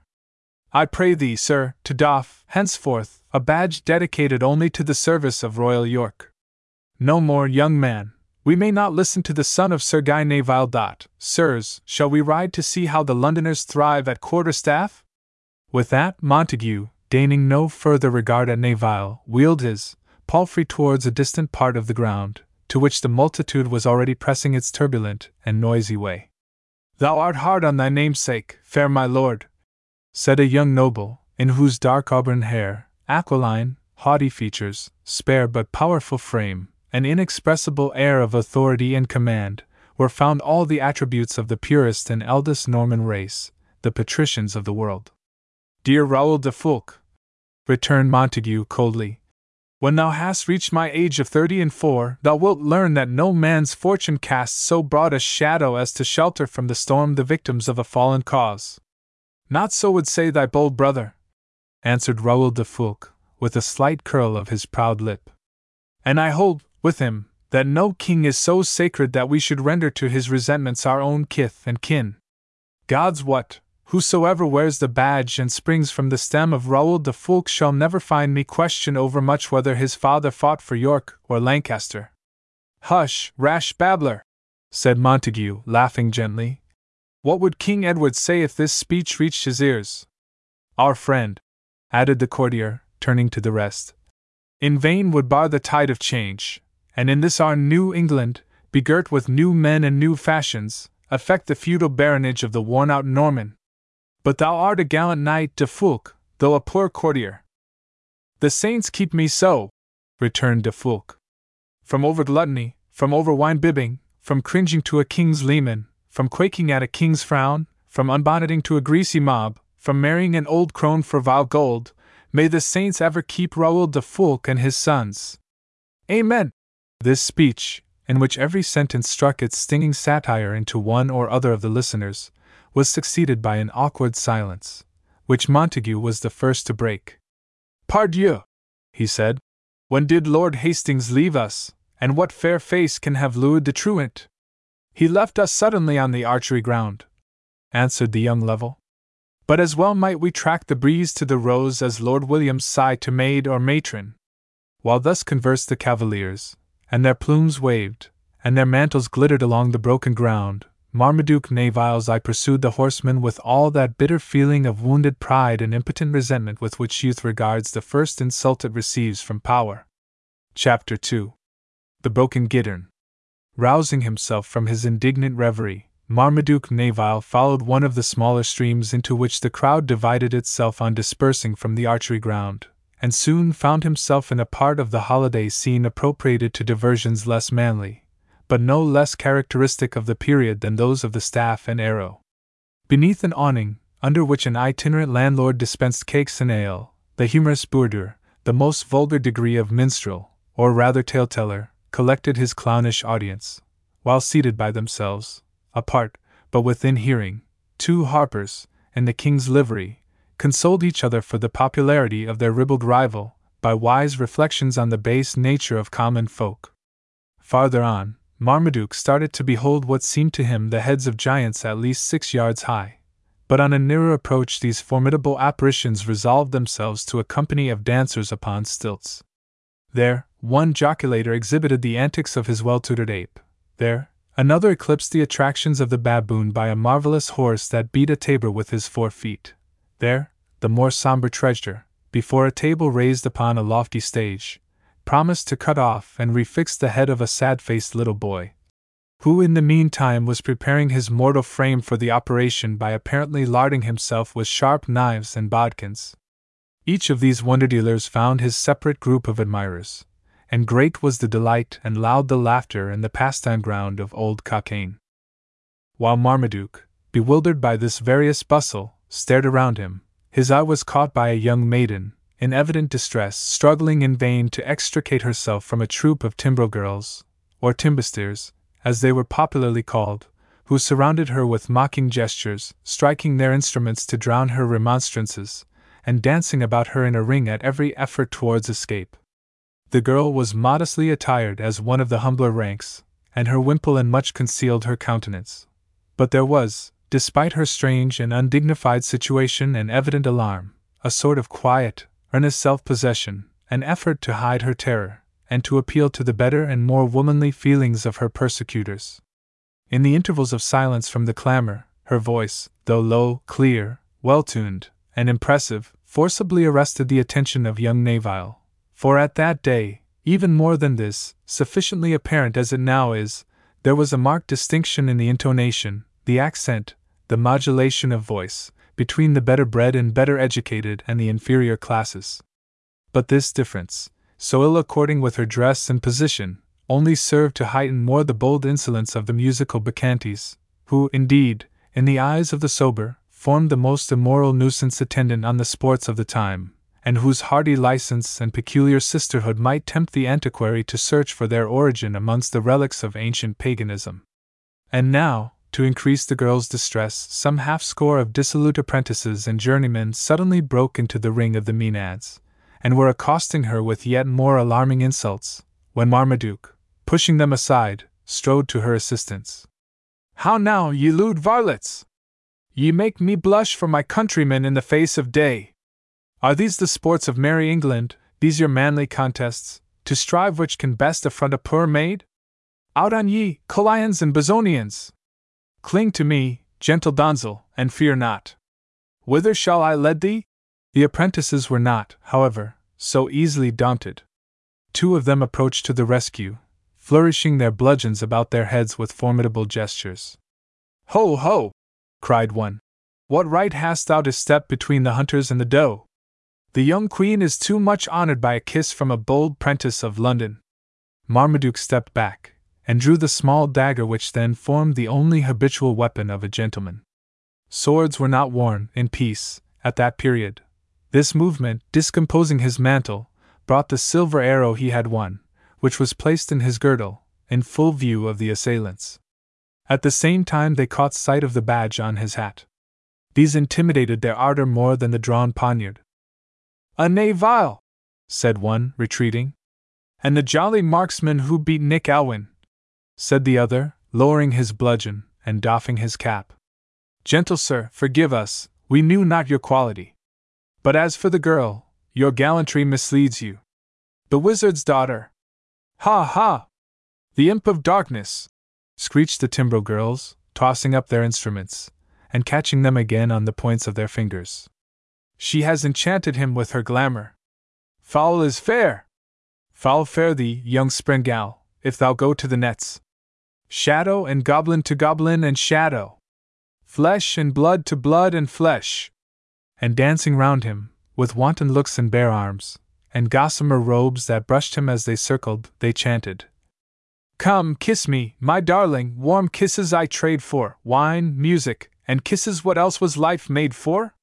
With some difficulty, and with a disgust which was not altogether without a superstitious fear of the strange words and the outlandish appearance of these loathsome Delilahs, Marmaduke broke from the ring with his new charge, and in a few moments the Neville and the maiden found themselves, unmolested and unpursued, in a deserted quarter of the ground, but still the scream of the timbrel girls, as they hurried, wheeling and dancing, into the distance, was borne ominously to the young man's ear. "Ha ha! The witch and her lover! Foul is fair! Foul is fair! Shadow to goblin, goblin to shadow, and the devil will have his own!" "And what mischance, my poor girl," asked the Neville, soothingly, "brought thee into such evil company?" "I know not, fair sir," said the girl, slowly recovering herself. But my father is poor, and I had heard that on these holiday occasions one who had some slight skill on the gittern might win a few groats from the courtesy of the bystanders. So I stole out with my serving woman, and had already got more than I dared hope, when those wicked timbrel players came round me, and accused me of taking the money from them. And then they called an officer of the ground, who asked me my name and holding, so when I answered, they called my father a wizard, and the man broke my poor gittern, see!"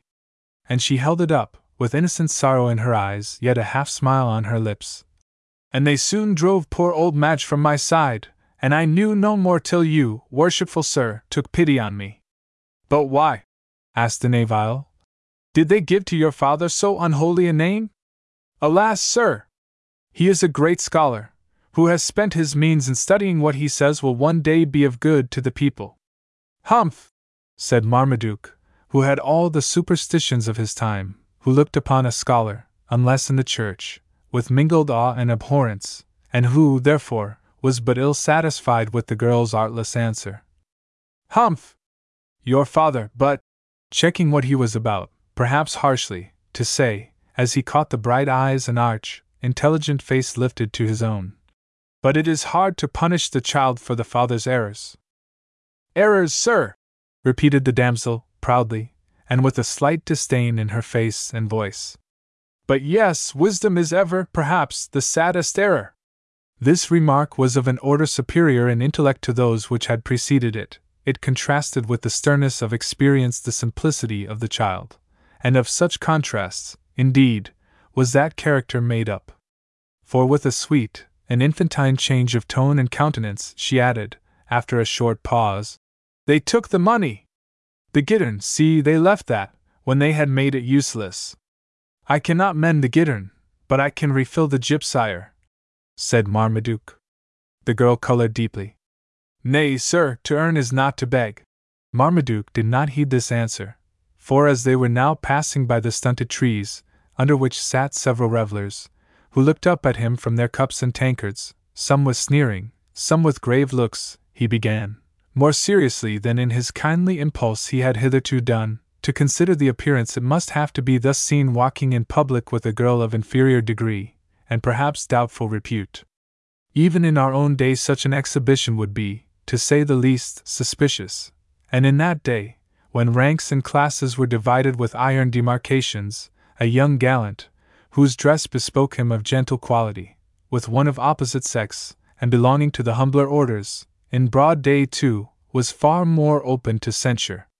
The blood mounted to his brow, and halting abruptly, he said, in a dry and altered voice, "My good damsel, you are now, I think, out of danger. It would ill beseem you, so young and so comely, to go farther with one not old enough to be your protector. So, in God's name, depart quickly, and remember me when you buy your new gittern, poor child." So saying, he attempted to place a piece of money in her hand. She put it back, and the coin fell on the ground. "Nay, this is foolish," said he. "Alas, sir," said the girl, gravely, "I see well that you are ashamed of your goodness. But my father begs not. And once, but that matters not." "Once what?" persisted Marmaduke, interested in her manner, in spite of himself. "Once," said the girl, drawing herself up, and with an expression that altered the whole character of her face, "the beggar ate at my father's gate. He is a born gentleman and a knight's son. And what reduced him thus?" "I have said," answered the girl, simply, yet with the same half-scorn on her lip that it had before betrayed. "He is a scholar, and thought more of others than himself. I never saw any good come to a gentleman from those accursed books," said the Navile, "fit only for monks and shavelings. But still, for your father's sake, though I am ashamed of the poorness of the gift." "No, God be with you, sir, and reward you." She stopped short, drew her wimple round her face, and was gone. Navile felt an uncomfortable sensation of remorse and disapproval at having suffered her to quit him, while there was yet any chance of molestation or annoyance, and his eye followed her till a group of trees veiled her from his view. The young maiden slackened her pace as she found herself alone under the leafless boughs of the dreary pollards, a desolate spot, made melancholy by dull swamps, half overgrown with rank verdure, through which forced its clogged way the shallow brook that now gives its name, though its waves are seen no more, to one of the main streets in the most polished quarters of the metropolis. Upon a mound formed by the gnarled roots of the dwarfed and gnome-like oak, she sat down and wept. In our earlier years, most of us may remember that there was one day which made an epoch in life, that day that separated childhood from youth. For that day seems not to come gradually, but to be a sudden crisis, an abrupt revelation. The buds of the heart open to close no more. Such a day was this in that girl's fate. But the day was not yet gone. That morning, when she dressed for her enterprise of filial love, perhaps for the first time Sybil Warner felt that she was fair. Who shall say whether some innocent, natural vanity had not blended with the deep, devoted earnestness, which saw no shame in the act by which the child could aid the father? Perhaps she might have smiled to listen to old Madge's praises of her winsome face, old Madge's predictions that the face and the Gittern would not lack admirers on the gay ground. Perhaps some indistinct, vague forethoughts of the future to which the sex will deem itself to be born might have caused the cheek, no, not to blush, but to take a rosier hue, and the pulse to beat quicker, she knew not why. At all events, to that ground went the young Sybil, cheerful, and almost happy, in her inexperience of actual life, and sure, at least, that youth and innocence sufficed to protect from insult. And now she sat down under the leafless tree to weep, and in those bitter tears, childhood itself was laved from her soul forever. "What ailest thou, maiden?" asked a deep voice, and she felt a hand laid lightly on her shoulder. She looked up in terror and confusion, but it was no form or face to inspire alarm that met her eye. It was a cavalier, holding by the rein a horse richly caparisoned, and though his dress was plainer and less exaggerated than that usually worn by men of rank, its materials were those which the sumptuary laws, constantly broken, indeed, as such laws ever must be, confined to nobles.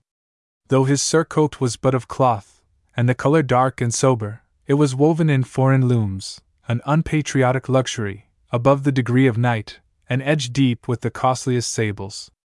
The hilt of the dagger, suspended round his breast, was but of ivory, curiously wrought, but the scabbard was sewn with large pearls. For the rest, the stranger was of ordinary stature, well knit and active rather than powerful, and of that age, about 35, which may be called the second prime of man. His face was far less handsome than Marmaduke Neville's, but infinitely more expressive, both of intelligence and command, the features straight and sharp, the complexion clear and pale, and under the bright grey eyes a dark shade spoke either of dissipation or of thought. "What ailest thou, maiden? Weepest thou some faithless lover?" "Tush! Love renews itself in youth, as flower succeeds flower in spring." Sybil made no reply. She rose and moved a few paces, then arrested her steps, and looked around her. She had lost all clue to her way homeward, and she saw with horror, in the distance, the hateful timber girls, followed by the rabble, and weaving their strange dances towards the spot. "Dost thou fear me, child?" "There is no cause," said the stranger, following her. "Again I say, what ailest thou?" This time his voice was that of command, and the poor girl involuntarily obeyed it. She related her misfortunes, her persecution by the Timbersteers, her escape, thanks to the Nevilles' courtesy, her separation from her attendant, and her uncertainty as to the way she should pursue. The nobleman listened with interest. He was a man sated and wearied by pleasure and the world, and the evident innocence of Sybil was a novelty to his experience, while the contrast between her language and her dress moved his curiosity. "And," said he, "thy protector left thee, his work half done, fie on his chivalry.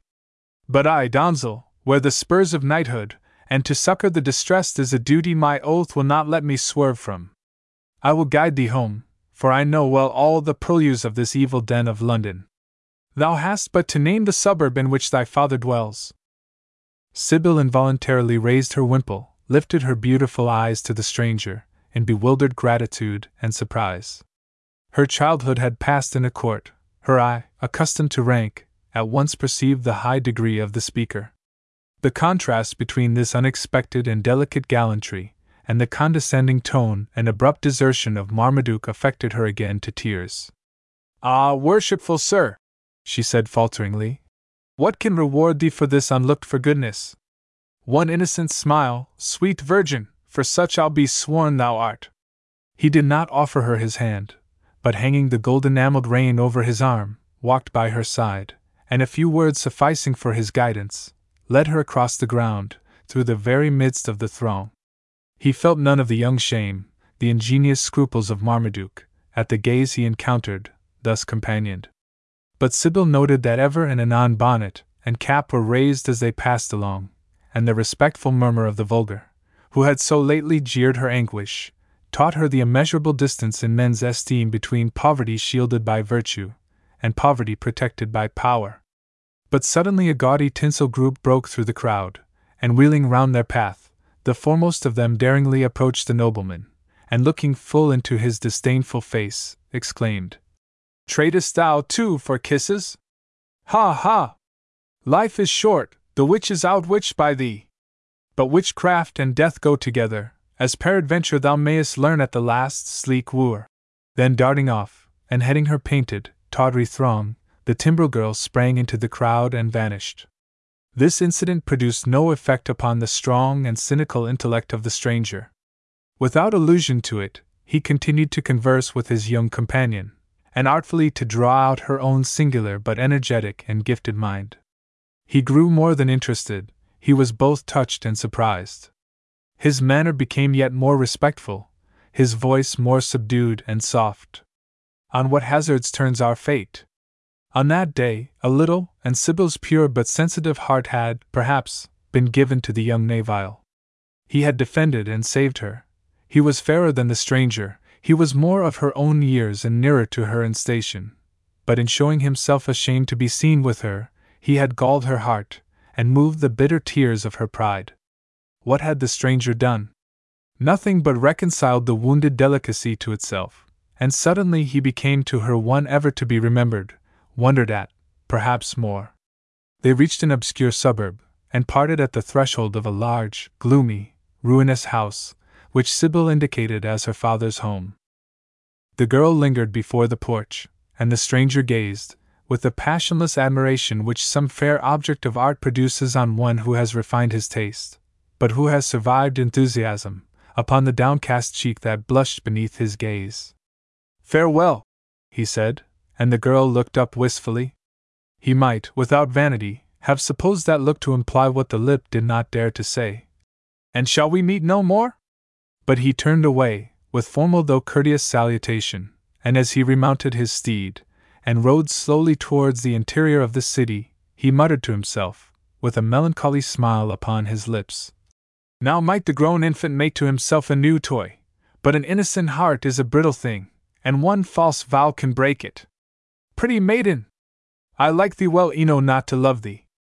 So, as my young Scotch minstrel sings and plays, Christ keep these birdes bright in bowers, sic peril lies in perimers."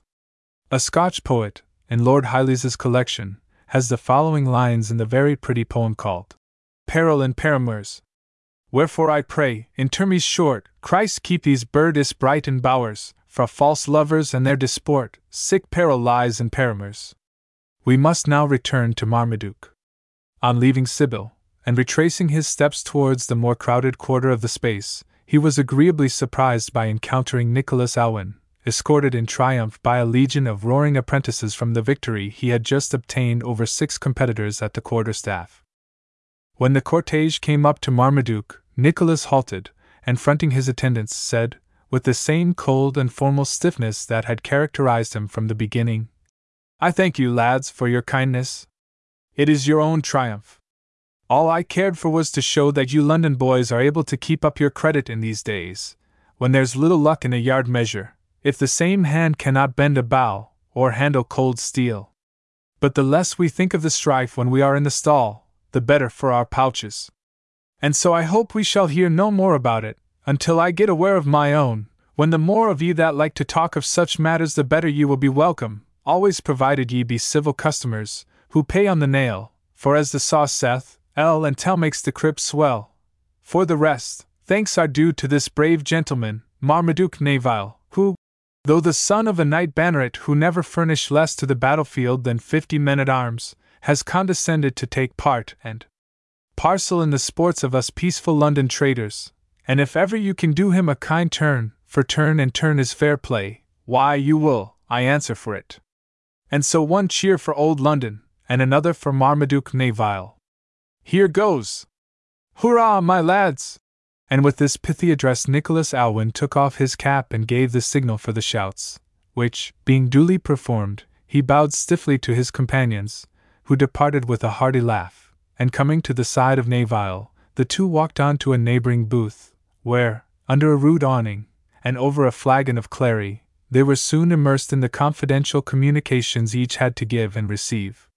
Chapter 3. The Trader and the Gentle, or the Changing Generation. No, my dear foster brother, said the Neville, I do not yet comprehend the choice you have made. You were reared and brought up with such careful book lear, not only to read and to write, the which, save the mark, I hold to be labor eno, but chop Latin and logic and theology with Saint Aristotle, is not that his hard name? Into the bargain, and all because you had an uncle of high note in Holy Church. I cannot say I would be a shaveling myself, but surely a monk with the hope of preferment is a nobler calling to a lad of spirit and ambition than to stand out at a door and cry, By, what do ye lack? To spend youth as a flat cap, and drone out manhood in measuring cloth, hammering metals, or weighing out spices. Fair and softly, Master Marmaduke, said Elwyn. You will understand me better anon. My uncle, the sub-prior, died, some say of austerities, others of ale, that matters not. He was a learned man and a cunning. Nephew Nicholas, said he on his deathbed, think twice before you tie yourself up to the cloister. It's a leaping nowadays in a sackcloth bag. If a pious man be moved to the cowl by holy devotion, there is nothing to be said on the subject. But if he take to the church as a calling, and wish to march ahead like his fellows, these times show him a prettier path to distinction. The nobles begin to get the best things for themselves, and a learned monk, if he is the son of a yeoman, cannot hope, without a specialty of grace, to become abbot or bishop. The king, whoever he be, must be so drained by his wars that he has little land or gold to bestow on his favorites. But his gentry turn an eye to the temporalities of the church and the king wish to strengthen themselves by the gentry. This is not all, there are free opinions afloat. The house of Lancaster has lost ground by its persecutions and burnings. Men dare not openly resist, but they treasure up recollections of a fried grandfather or a roasted cousin, recollections which have done much damage to the Henrys, and will shake Holy Church itself one of these days. The Lollards lie hid, but Lollardism will never die. There is a new class rising amain, where a little learning goes a great way, if mixed with spirit and sense. Thou likest broad pieces and a creditable name, go to London and be a trader.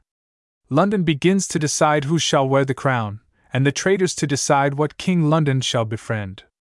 Wherefore, cut thy trace from the cloister, and take thy road to the shop. The next day my uncle gave up the ghost. They had better clary than this at the convent, I must own, but every stone has its flaw. Yet, said Marmaduke, if you took distaste to the cowl, from reasons that I pretend not to judge of, but which seem to my poor head very bad ones, seeing that the church is as mighty as ever, and King Edward is no friend to the Lollards, and that your uncle himself was at least a sub-prior. Had he been son to a baron, he had been a cardinal, interrupted Nicholas. For his head was the longest that ever came out of the north country. But go on, you would say my father was a sturdy yeoman, and I might have followed his calling?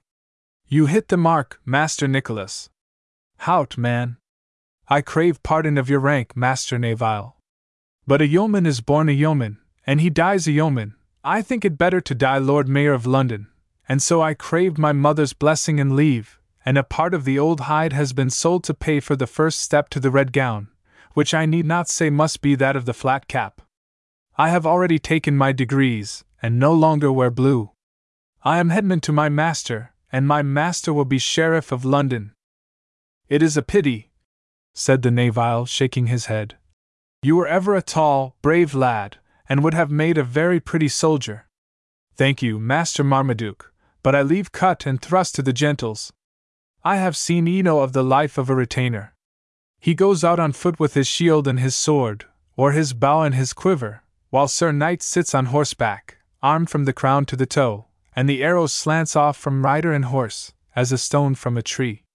If the retainer is not sliced and carved into mincemeat, he comes home to a heap of ashes, and a handful of acres, harried and revelled into a common. Sir Knight thanks him for his valor, but he does not build up his house. Sir Knight gets a grant from the king, or an heiress for his son, and Hob Yeoman turns Guisarme and Bill into plowshares. Tut, tut, there's no liberty, no safety, no getting on, for a man who has no right to the gold spurs, but in the guild of his fellows, and London is the place for a born Saxon like Nicholas Alwyn.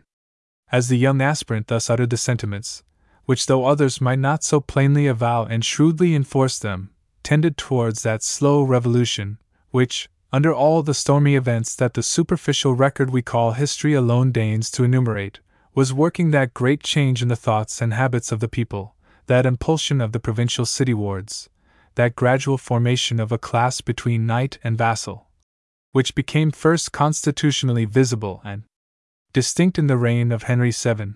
Marmaduke Neville, inly half regretting and half despising the reasonings of his foster brother, was playing with his dagger, and glancing at his silver arrow. Yet you could still have Eno of the tall yeoman and the stout retainer about you to try for this bauble, and to break half a dozen thick heads with your quarter-staff. True, said Nicholas. You must recollect we are only, as yet, between the skin and the cell, half traitor, half retainer. The old leaven will out, eth to learn the cat to the kern, as they say in the north. But that's not all. A man, to get on, must win respect from those who are to jostle him hereafter, and it's good policy to show those roistering youngsters that Nick Alwyn, stiff and steady though he be, has the old English mettle in him. If it comes to a pinch, it's a lesson to yon lords too, save your quality, if they ever wish to ride roughshod over our guilds and companies. But Eno of me drawer another stoop of the clary. Now, gentle sir, may I make bold to ask news of yourself? I saw, though I spake not before of it, that my Lord Montague showed a cold face to his kinsman. I know something of these great men, though I be but a small one. A dog is no bad guide in the city he trots through. My dear foster brother, said the Neville, you had ever more brains than myself, as is meet that you should have, since you lay by the steel cask, which, I take it, is meant as a substitute for us gentlemen and soldiers who have not so many brains to spare, and I will willingly profit by your counsels. You must know, he said, drawing nearer to the table, and his frank, hearty face assuming a more earnest expression, that though my father, Sir Guy, at the instigation of his chief, the Earl of Westmoreland, and of the Lord Neville, bore arms at the first for King Henry. Hush! Hush! For Henry of Windsor! Henry of Windsor, so be it! Yet being connected, like the nobles I have spoken of, with the blood of Warwick and Salisbury, it was ever with doubt and misgiving, and rather in the hope of ultimate compromise between both parties, which the Duke of York's moderation rendered probable, than of the extermination of either. But when, at the Battle of York, Margaret of Anjou and her generals stained their victory by cruelties which could not fail to close the door on all conciliation, when the infant son of the Duke himself was murdered, though a prisoner, in cold blood, when my father's kinsman, the Earl of Salisbury, was beheaded without trial, when the head of the brave and good Duke, who had fallen in the field, was, against all knightly and king-like generosity, mockingly exposed, like a dishonored robber, on the gates of York, my father, shocked and revolted, withdrew at once from the army, and slacked not bit or spur till he found himself in his hall at Arsdale. His death, caused partly by his travail and vexation of spirit, together with his timely withdrawal from the enemy, preserved his name from the attainder passed on the Lords Westmoreland and Neville, and my eldest brother, Sir John, accepted the king's proffer of pardon, took the oaths of allegiance to Edward, and lives safe, if obscure, in his father's halls. Thou knowest, my friend, that a younger brother has but small honor at home. Peradventure, in calmer times I might have bowed my pride to my calling, hunted my brother's dogs, flown his hawks, rented his keeper's lodge, and gone to my grave contented. But to a young man, who from his childhood had heard the stirring talk of knights and captains, who had seen valor and fortune make the way to distinction, and whose ears of late had been filled by the tales of wandering minstrels and dissowers, with all the gay wonders of Edward's court, such a life soon grew distasteful. My father, on his deathbed, like thy uncle, the sub-prior, encouraged me little to follow his own footsteps. I see, said he, that King Henry is too soft to rule his barons, and Margaret too fierce to conciliate the commons. The only hope of peace is in the settlement of the House of York. Wherefore, let not thy father's errors stand in the way of thy advancement. And therewith he made his confessor, for he was no penman himself, the worthy old knight, indite a letter to his great kinsman, the Earl of Warwick, commending me to his protection. He signed his mark, and set his seal to this missive, which I now have at mine hostelry, and died the same day. My brother judged me too young then to quit his roof, and condemned me to bear his humours till, at the age of 23, I could bear no more. So having sold him my scant share in the heritage, and turned, like thee, bad land into good nobles, I joined a party of horse in their journey to London, and arrived yesterday at Master Sackbut's hostelry in Eastcheap. I went this morning to my Lord of Warwick, but he was gone to the King's, and hearing of the merry-makings here, I came hither for kill time. A chance word of my Lord of Montague, whom St. Dunstan confound, made me conceit that a feat of skill with the cloth-yard might not ill preface my letter to the great Earl. But, pardie, it seems I reckoned without my host, and in seeking to make my fortunes too rashly, I have helped to mar them. Wherewith he related the particulars of his interview with Montague. Nicholas Alwyn listened to him with friendly and thoughtful interest, and when he had done, spoke thus: The Earl of Warwick is a generous man, and though hot, bears little malice, except against those whom he deems misthink or insult him. He is proud of being looked up to as a protector, especially by those of his own kith and name. Your father's letter will touch the right string, and you cannot do better than deliver it with a plain story. A young partisan like thee is not to be despised. Thou must trust to Lord Warwick to set matters right with his brother. And now, before I say further, let me ask thee, plainly, and without offence, dost thou so love the House of York that no chance could ever make thee turn sword against it? Answer as I ask, under thy breath. Those drawers are parlous spies. And here, in justice to Marmaduke Neville and to his betters, it is necessary to preface his reply by some brief remarks, to which we must crave the earnest attention of the reader. What we call patriotism, in the high and Catholic acceptation of the word, was little if at all understood in days when passion, pride, and interest were motives little softened by reflection and education, and softened still less by the fusion of classes that characterized the small states of old, and marks the civilization of a modern age. Though the right by descent of the House of York, if genealogy alone were consulted, was indisputably prior to that of Lancaster, yet the long exercise of power in the latter house, the genius of the fourth Henry, and the victories of the fifth, would no doubt have completely superseded the obsolete claims of the Yorkists, had Henry VI possessed any of the qualities necessary for the time. As it was, men had got puzzled by genealogies and cavils. The sanctity attached to the king's name was weakened by his doubtful right to his throne, and the wars of the rival roses were at last, with two exceptions, presently to be noted, the mere contests of exasperated factions, in which public considerations were scarcely even made the blind to individual interest, prejudice, or passion. Thus, instances of desertion, from the one to the other party, even by the highest nobles, and on the very eve of battle, had grown so common that little if any disgrace was attached to them, and any knight or captain held in affront to himself an amply sufficient cause for the transfer of his allegiance. It would be obviously absurd to expect in any of the actors of that age the more elevated doctrines of party faith and public honor, which clearer notions of national morality, and the salutary exercise of a large general opinion, free from the passions of single individuals, have brought into practice in our more enlightened days. The individual feelings of the individual man, strong in himself, became his guide, and he was free in much from the regular and thoughtful virtues, as well as from the mean and plausible vices, of those who act only in bodies and corporations. The two exceptions to this idiosyncrasy of motive and conduct were, first, in the general disposition of the rising middle class, especially in London, to connect great political interests with the more popular House of York.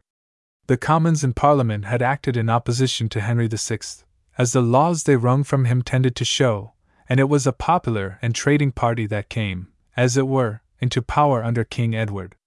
It is true that Edward was sufficiently arbitrary in himself, but a popular party will stretch as much as its antagonists in favor of despotism, exercised on its enemies. And Edward did his best to consult the interests of commerce, though the prejudices of the merchants interpreted those interests in a way opposite to that in which political economy now understands them. The second exception to the mere hostilities of individual chiefs and feudal factions has, not less than the former, been too much overlooked by historians. But this was a still more powerful element in the success of the House of York. The hostility against the Roman Church and the tenets of the Lollards were shared by an immense part of the population. In the previous century, an ancient writer computes that 1/2 the population were Lollards, and though the sect were diminished and silenced by fear, they still ceased not to exist, and their doctrines not only shook the Church under Henry VIII, but destroyed the throne by the strong arm of their children, the Puritans, under Charles I. It was impossible that these men should not have felt the deepest resentment at the fierce and steadfast persecution they endured under the House of Lancaster, and without pausing to consider how far they would benefit under the dynasty of York, they had all those motives of revenge which are mistaken so often for the counsels of policy, to rally round any standard raised against their oppressors. These two great exceptions to merely selfish policy, which it remains for the historian clearly and at length to enforce, these, and these alone will always, to a sagacious observer, elevate the Wars of the Roses above those bloody contests for badges which we are at first sight tempted to regard them. But these deeper motives animated very little the nobles and the knightly gentry. Amongst many instances of the self-seeking of the time, not the least striking is the subservience of John Mowbray, the great Duke of Norfolk, to his old political enemy, the Earl of Oxford, the moment the last comes into power, during the brief restoration of Henry VI. John Potton, whose family had been sufficiently harassed by this great Duke, says, with some glee, "The Duke and Duchess of Norfolk sued to him, Lord Oxford, as humbly as ever I did to them." Potton letters Gi, and with them the governing principles were, as we have just said, interest, ambition, and the zeal for the honor and advancement of houses and chiefs. "Truly," said Marmaduke, after a short and rather embarrassed pause, "I am little beholden as yet to the House of York. There where I see a noble benefactor, or a brave and wise leader, shall I think my sword and heart may best proffer allegiance."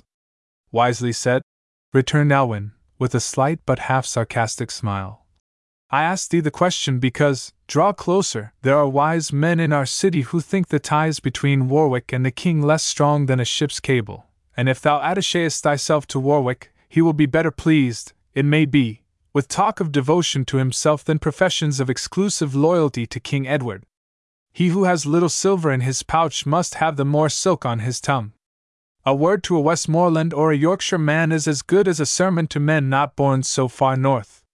One word more, and I have done.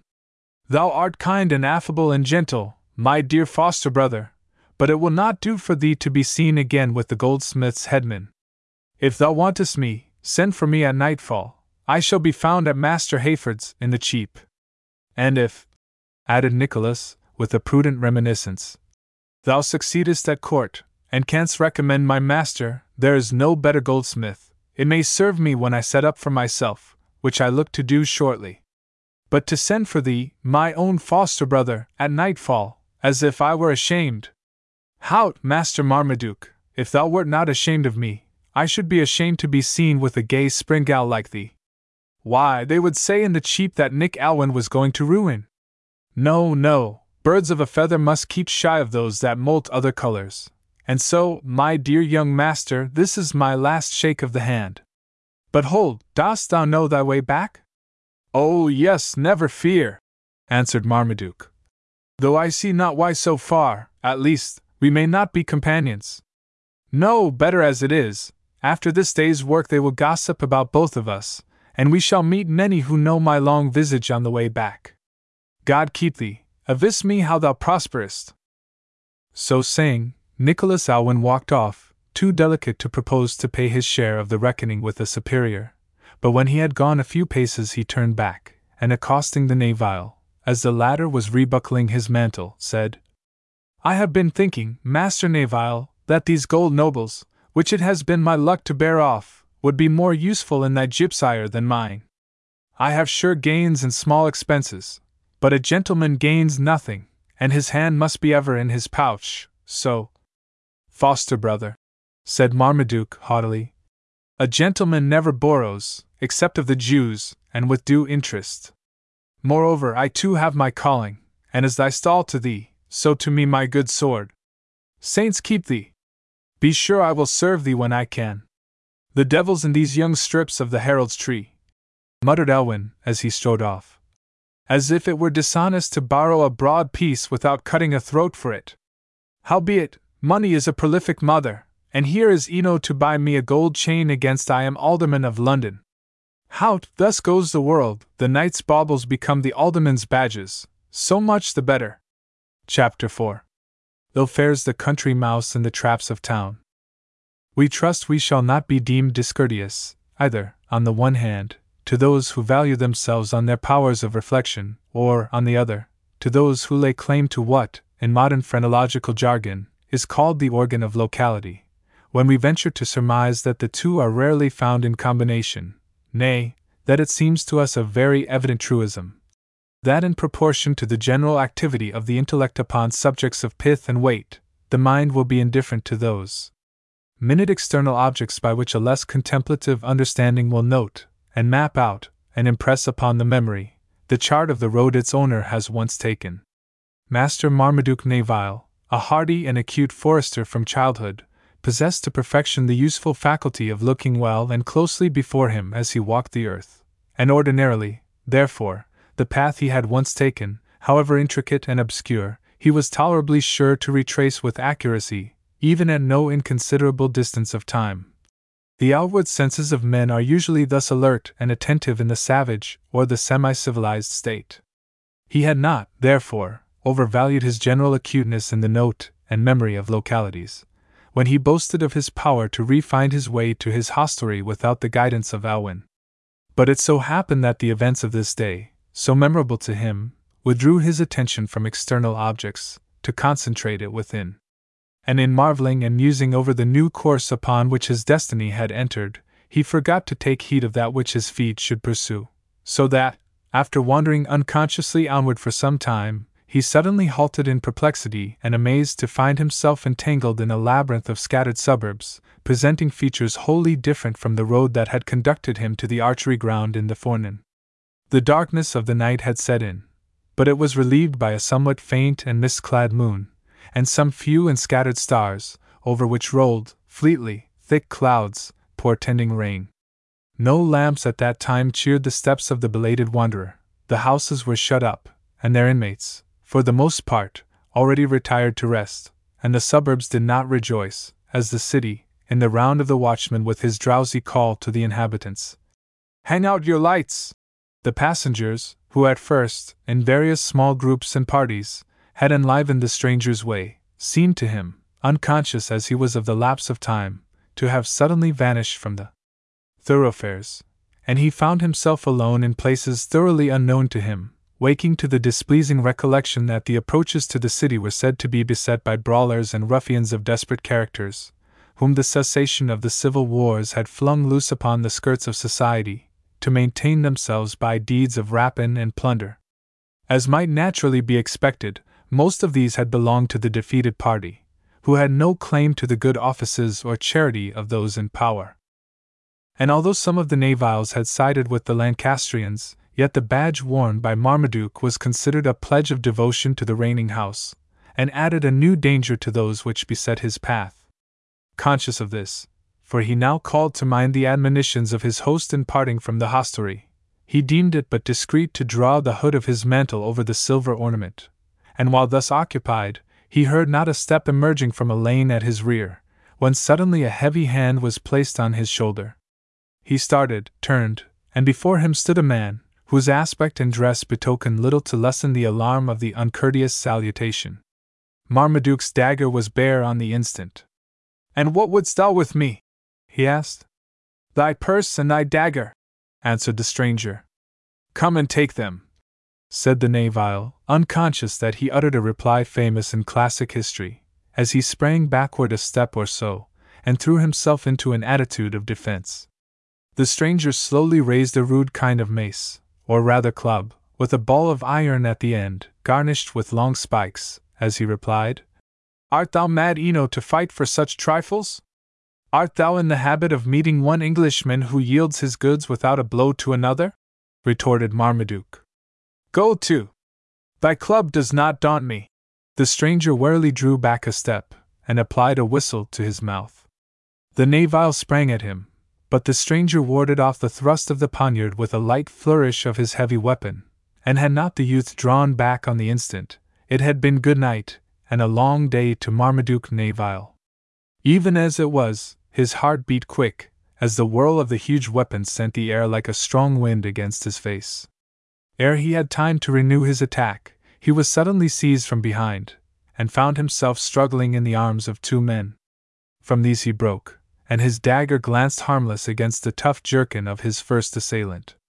The next moment his right arm fell to his side, useless and deeply gashed. A heavy blow on the head, the moon, the stars reeled in his eyes, and then darkness, he knew no more. His assailants very deliberately proceeded to rifle the inanimate body, when one of them, perceiving the silver badge, exclaimed, with an oath, One of the rampant Naviles! This cock at least shall crow no more, and laying the young man's head across his lap, while he stretched back the throat with one hand, with the other he drew forth a long sharp knife, like those used by huntsmen in dispatching the hart.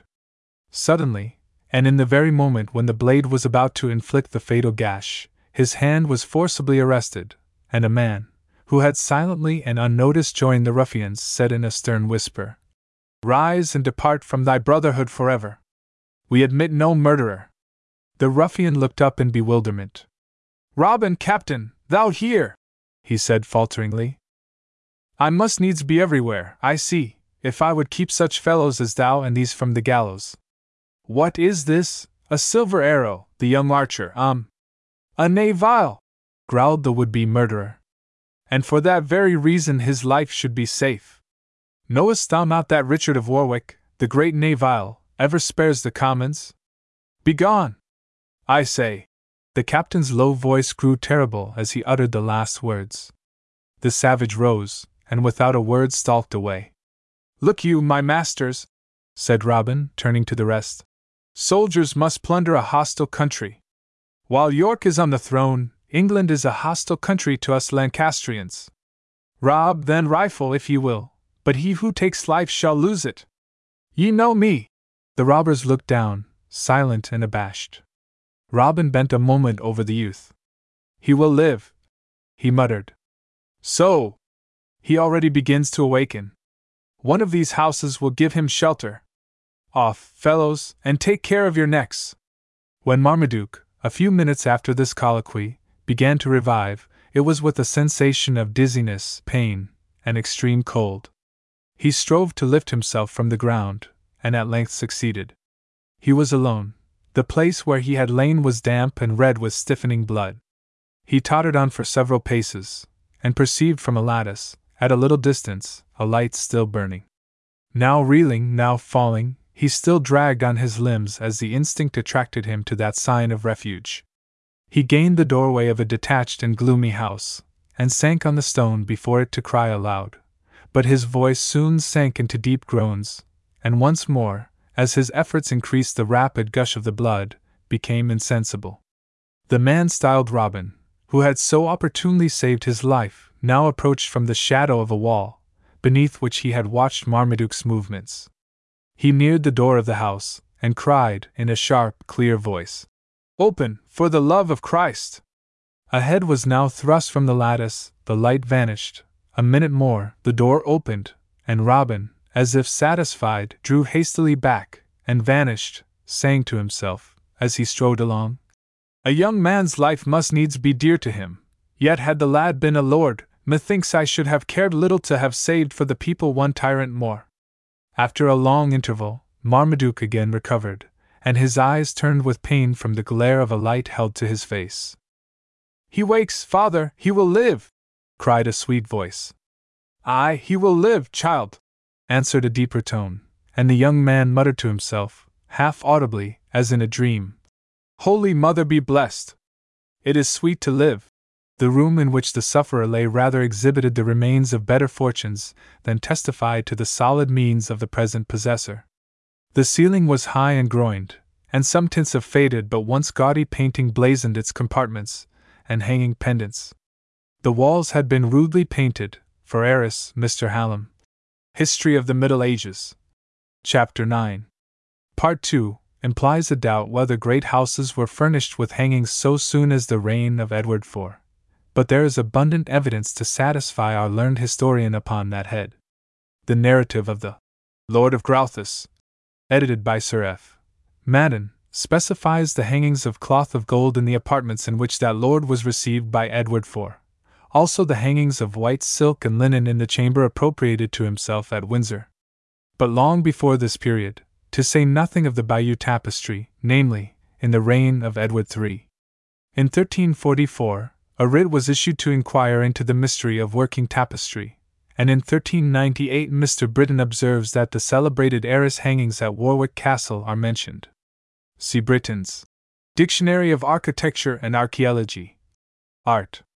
Tapestry then was rare, even among the wealthiest, but the colors were half obliterated by time and damp.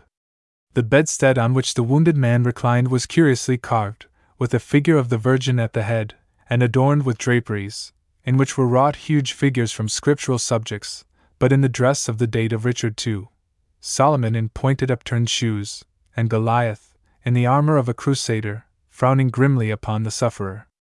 By the bedside stood a personage, who, in reality, was but little past the middle age, but whose pale visage, intersected with deep furrows, whose long beard and hair, partially grey, gave him the appearance of advanced age. Nevertheless, there was something peculiarly striking in the aspect of the man.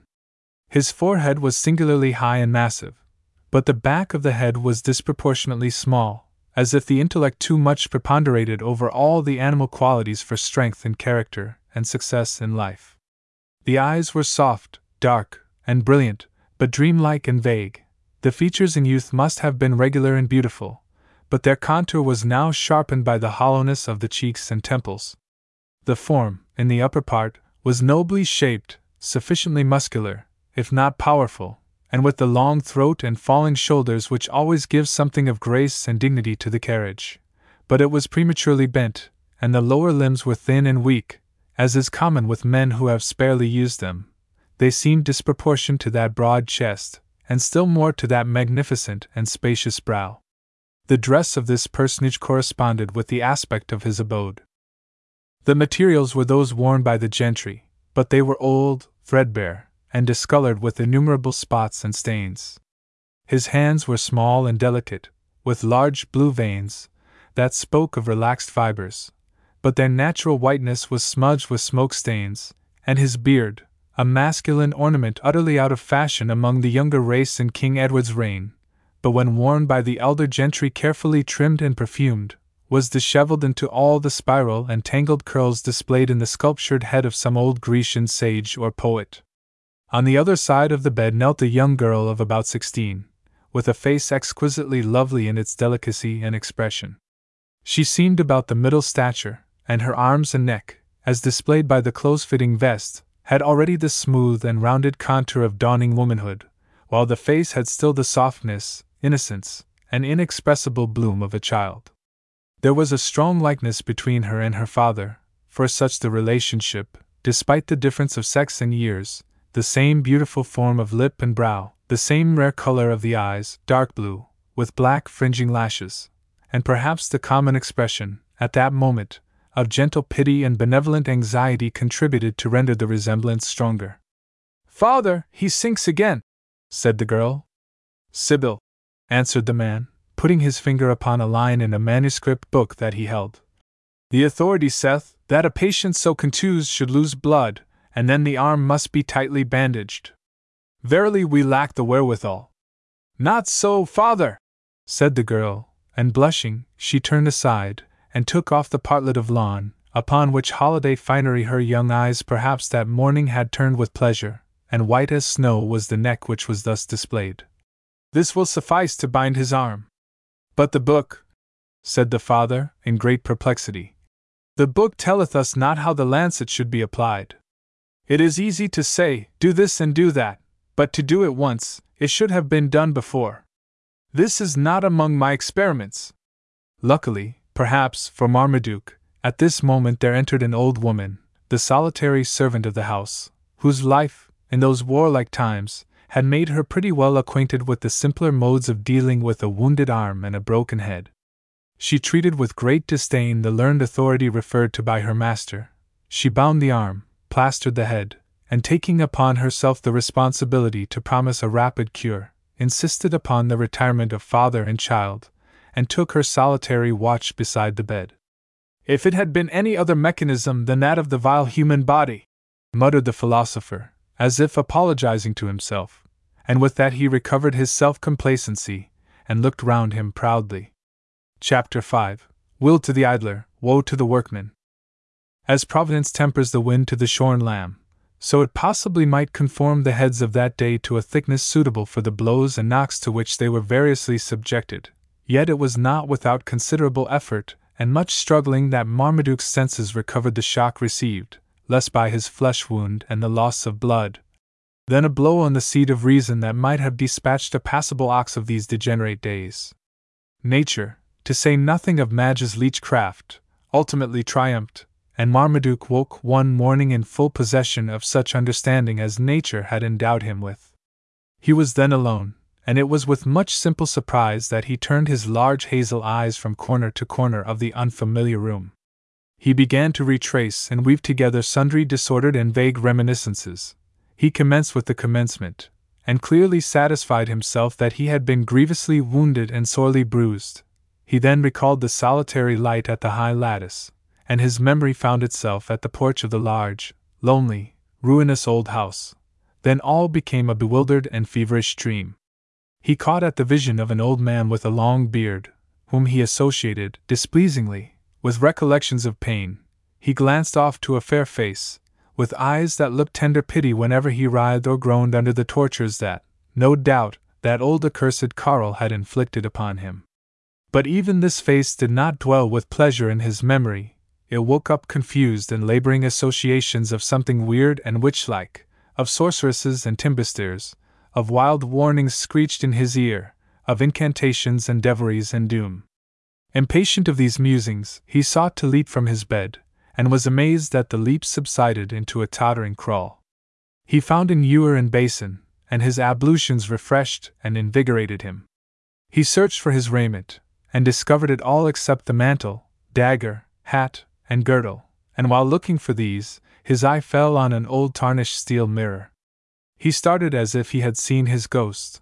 Was it possible that his hardy face could have waned into that pale and almost femininely delicate visage? With the pride, call it not coxcombry, that then made the care of person the distinction of gentle birth, he strove to reduce into order the tangled locks of the long hair, of which a considerable portion above a part that seemed peculiarly sensitive to the touch had been mercilessly clipped, and as he had just completed this task, with little satisfaction and much inward chafing at the lack of all befitting essences and perfumes, the door gently opened, and the fair face he had dreamed of appeared at the aperture. The girl uttered a cry of astonishment and alarm at seeing the patient thus arrayed and convalescent, and would suddenly have retreated, but the Navile advanced, and courteously taking her hand, "Fair maiden," said he, "if, as I trow, I owe to thy cares my tending and cure, nay, it may be a life hitherto of little worth, save to myself, do not fly from my thanks. May Our Lady of Walsingham bless and reward thee!" "Sir," answered Sybil, gently withdrawing her hands from his clasp, "our poor cares have been a slight return for thy generous protection to myself. To thee! Ah, forgive me, how could I be so dull? I remember thy face now, and perchance I deserve the disaster I met with in leaving thee so discourteously. My heart smote me for it as my light footfall passed from thy side." A slight blush, succeeded by a thoughtful smile, the smile of one who recalls and caresses some not displeasing remembrance, passed over Sybil's charming countenance, as the sufferer said this with something of the grace of a well-born man, whose boyhood had been taught to serve God and the ladies. There was a short pause before she answered, looking down. Nay, sir, I was sufficiently beholden to you, and for the rest, all molestation was over. But I will now call your nurse, for it is to our servant, not us, that your thanks are due, to see to your state, and administer the proper medicaments. Truly, fair damsel, it is not precisely medicaments that I hunger and thirst for, and if your hospitality could spare me from the larder a manchet, or a corner of a pasty, and from the cellar a stoup of wine or a cup of ale, methinks it would tend more to restore me than those potions which are so strange to my taste that they rather offend than tempt it, and pardie. It seemeth to my poor senses as if I had not broken bread for a week. I am glad to hear you of such good cheer, answered Sybil. Wait but a moment or so, till I consult your physician. And so saying, she closed the door, slowly descended the steps, and pursued her way into what seemed more like a vault than a habitable room, where she found the single servant of the household. Time, which makes changes so fantastic in the dress of the better classes, has a greater respect for the costume of the humbler, and though the garments were of a very coarse sort of serge, there was not so great a difference, in point of comfort and sufficiency, as might be supposed, between the dress of old Madge and that of some primitive servant in the north during the last century. The old woman's face was thin and pinched, but its sharp expression brightened into a smile as she caught sight, through the damps and darkness, of the gracious form of her young mistress. Ah, Madge, said Sybil, with a sigh, it is a sad thing to be poor. For such as thou, Mistress Sybil, it is indeed. It does not matter for the like of us.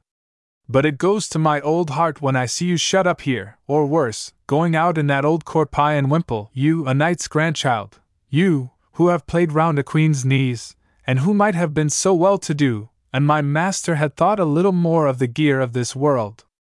But patience is a good palfrey, and will carry us a long day. And when the master has done what he looks for, why the king, sith we must so call the new man on the throne, will be sure to reward him. But, sweetheart, tarry not here, it's an ill air for your young lips to drink in. What brings you to old Madge? The stranger is recovered, and I warrant me, I have cured worse than he. He must have a spoonful of broth, I have not forgot it. You see I wanted no dinner myself, what is dinner to old folks, so I e'en put it all in the pot for him. The broth will be brave and strong. My poor Madge, God requite you for what you suffer for us. But he has asked. Here was another sigh, and a downcast look that did not dare to face the consternation of Madge, as she repeated, with a half-smile. He has asked, for meat, and a stoup of wine, Madge. Sirs! And where is he to get them? Not that it will be bad for the lad either. Wine! There's Master Sancroft of the Oak will not trust us a penny, the Seely Hilding, and— Oh, Madge, I forgot, we can still sell the gittern for something. Get on your wimple, Madge, quick, while I go for it. Why, Mistress Sybil, that's your only pleasure when you sit all alone, the long summer days. It will be more pleasure to remember that it supplied the wants of my father's guests, said Sybil, and retracing the way up the stairs, she returned with the broken instrument, and dispatched Madge with it, laden with instructions that the wine should be of the best. She then once more mounted the rugged steps, and halting a moment at Marmaduke's door, as she heard his feeble step walking impatiently to and fro, she ascended higher, where the flight, winding up a square, dilapidated turret, became rougher, narrower, and darker, and opened the door of her father's retreat. It was a room so bare of ornament and furniture that it seemed merely wrought out of the mingled rubble and rough stones which composed the walls of the mansion, and was lighted towards the street by a narrow slit, glazed, it is true, which all the windows of the house were not, but the sun scarcely pierced the dull panes and the deep walls in which they were sunk. The room contained a strong furnace and a rude laboratory. There were several strange-looking mechanical contrivances scattered about, several manuscripts upon some oaken shelves, and a large pannier of wood and charcoal in the corner. In that poverty-stricken house, the money spent on fuel alone, in the height of summer, would have comfortably maintained the inmates. But neither Sybil nor Madge ever thought to murmur at this waste, dedicated to what had become the vital want of a man who drew air in a world of his own. This was the first thing to be provided for, and science was of more imperative necessity than even hunger. Adam Warner was indeed a creature of remarkable genius, and genius, in an age where it is not appreciated, is the greatest curse the iron fates can inflict on man. If not wholly without the fond fancies which led the wisdom of the darker ages to the philosopher's stone and the elixir, he had been deterred from the chase of a chimera by want of means to pursue it. For it required the resources or the patronage of a prince or noble to obtain the costly ingredients consumed in the alchemist's crucible. In early life, therefore, and while yet in possession of a competence derived from a line of distinguished and knightly ancestors, Adam Warner had devoted himself to the surer and less costly study of the mathematics, which then had begun to attract the attention of the learned, but which was still looked upon by the vulgar as a branch of the black art. This pursuit had opened to him the insight into discoveries equally useful and sublime. They necessitated a still more various knowledge, and in an age when there was no division of labor and rare and precarious communication among students, it became necessary for each discoverer to acquire sufficient science for his own collateral experiments.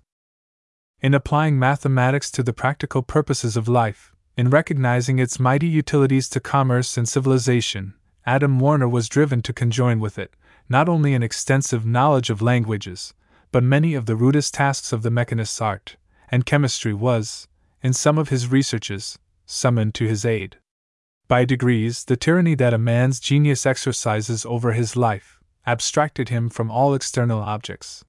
He had loved his wife tenderly, but his rapid waste of his fortune in the purchase of instruments and books, then enormously dear, and the neglect of all things not centered in the hope to be the benefactor of the world, had ruined her health and broken her heart.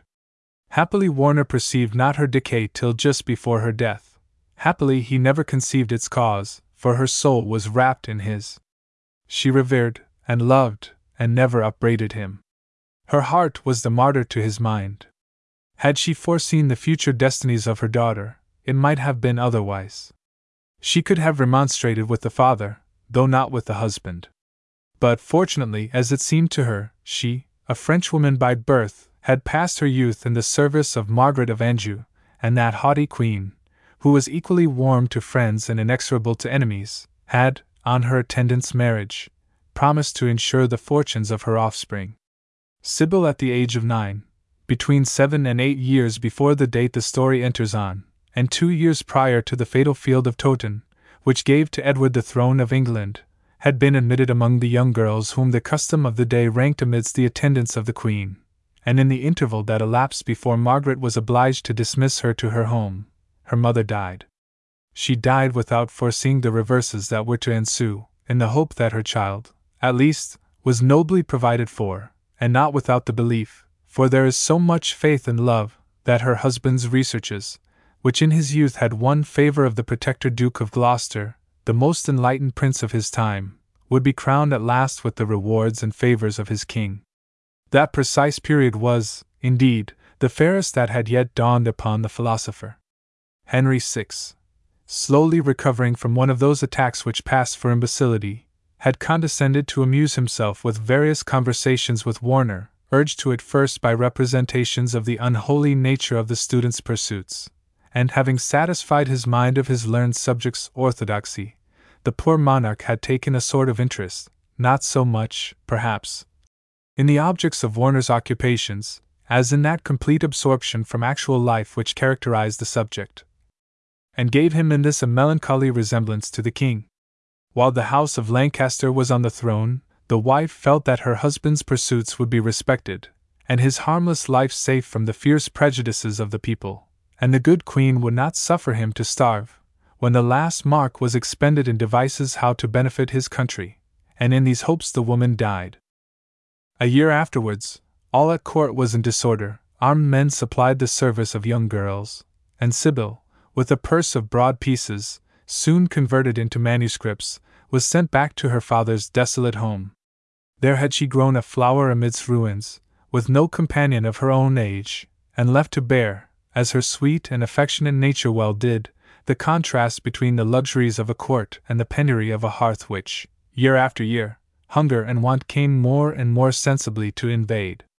Sybil had been taught, even as a child, some accomplishments little vouchsafed then to either sex. She could read and write, and Margaret had not so wholly lost, in the sterner north, all reminiscence of the accomplishments that graced her father's court as to neglect the education of those brought up in her household. Much attention was given to music, for it soothed the dark hours of King Henry. The blazoning of missals or the lives of saints, with the labors of the loom, were also among the resources of Sybil's girlhood, and by these last she had, from time to time, served to assist the maintenance of the little family of which, child though she was, she became the actual head. But latterly, that is, for the last few weeks, even these sources failed her, for as more peaceful times allowed her neighbors to interest themselves in the affairs of others, the dark reports against Warner had revived. His name became a byword of horror, the lonely light at the lattice burning till midnight, against all the early usages and habits of the day. The dark smoke of the furnace, constant in summer as in winter, scandalized the religion of the place far and near. And finding, to their great dissatisfaction, that the king's government and the church interfered not for their protection, and unable themselves to volunteer any charges against the recluse, for the cows in the neighborhood remained provokingly healthy, they came suddenly, and, as it were by one of those common sympathies which in all times the huge persecutor we call the public manifests when a victim is to be crushed, to the pious resolution of starving where they could not burn. Why, by the quaint devilries of the wizard's daughter, no luck could come of it. A missal blazoned by such hands, an embroidery worked at such a loom, was like the Lord's Prayer read backwards. And one morning, when poor Sybil stole out as usual to vend a month's labor, she was driven from door to door with oaths and curses. Though Sybil's heart was gentle, she was not without a certain strength of mind. She had much of the patient devotion of her mother, much of the quiet fortitude of her father's nature. If not comprehending to the full the loftiness of Warner's pursuits, she still anticipated from them an ultimate success which reconciled her to all temporary sacrifices. The violent prejudices, the ignorant cruelty, thus brought to bear against existence itself, filled her with sadness, it is true, but not unmixed with that contempt for her persecutors, which, even in the meekest tempers, takes the sting from despair. But hunger pressed. Her father was nearing the goal of his discoveries, and in a moment of that pride which in its very contempt for appearances braves them all, Sybil had stolen out to the pastime ground, with what result has been seen already. Having thus accounted for the penury of the mansion, we returned to its owner. Warner was contemplating with evident complacency and delight the model of a machine which had occupied him for many years, and which he imagined he was now rapidly bringing to perfection. His hands and face were grimed with the smoke of his forge, and his hair and beard, neglected as usual, looked parched and dried up, as if with the constant fever that burned within. "Yes, yes," he muttered. "How they will bless me for this! What Roger Bacon only suggested I shall accomplish! How it will change the face of the globe! What wealth it will bestow on ages yet unborn!" "My father," said the gentle voice of Sybil, "my poor father, thou hast not tasted bread today." Warner turned, and his face relaxed into a tender expression as he saw his daughter. "My child," he said, pointing to his model, "the time comes when it will live. Patience! Patience! And who would not have patience with thee, and for thee, father?" said Sybil, with enthusiasm speaking on every feature. "What is the valor of knight and soldier, dull statues of steel, to thine?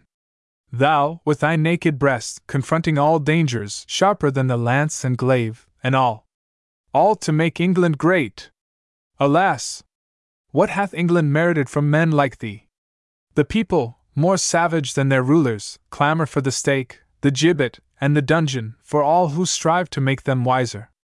Remember the death of Bolingbroke, a mathematician accused as an accomplice, in sorcery, of Eleanor Cobham, wife of Humphrey, Duke of Gloucester, and hanged upon that charge.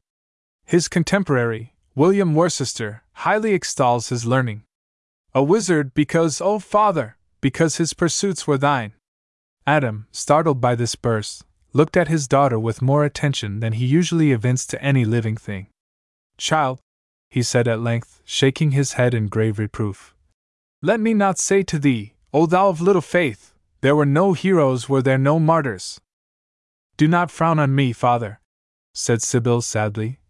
"Let the world frown, not thou. Yes, thou art right. Thou must triumph at last."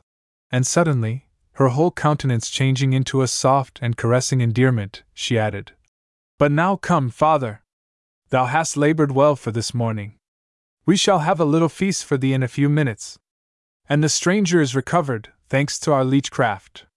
He is impatient to see and thank thee."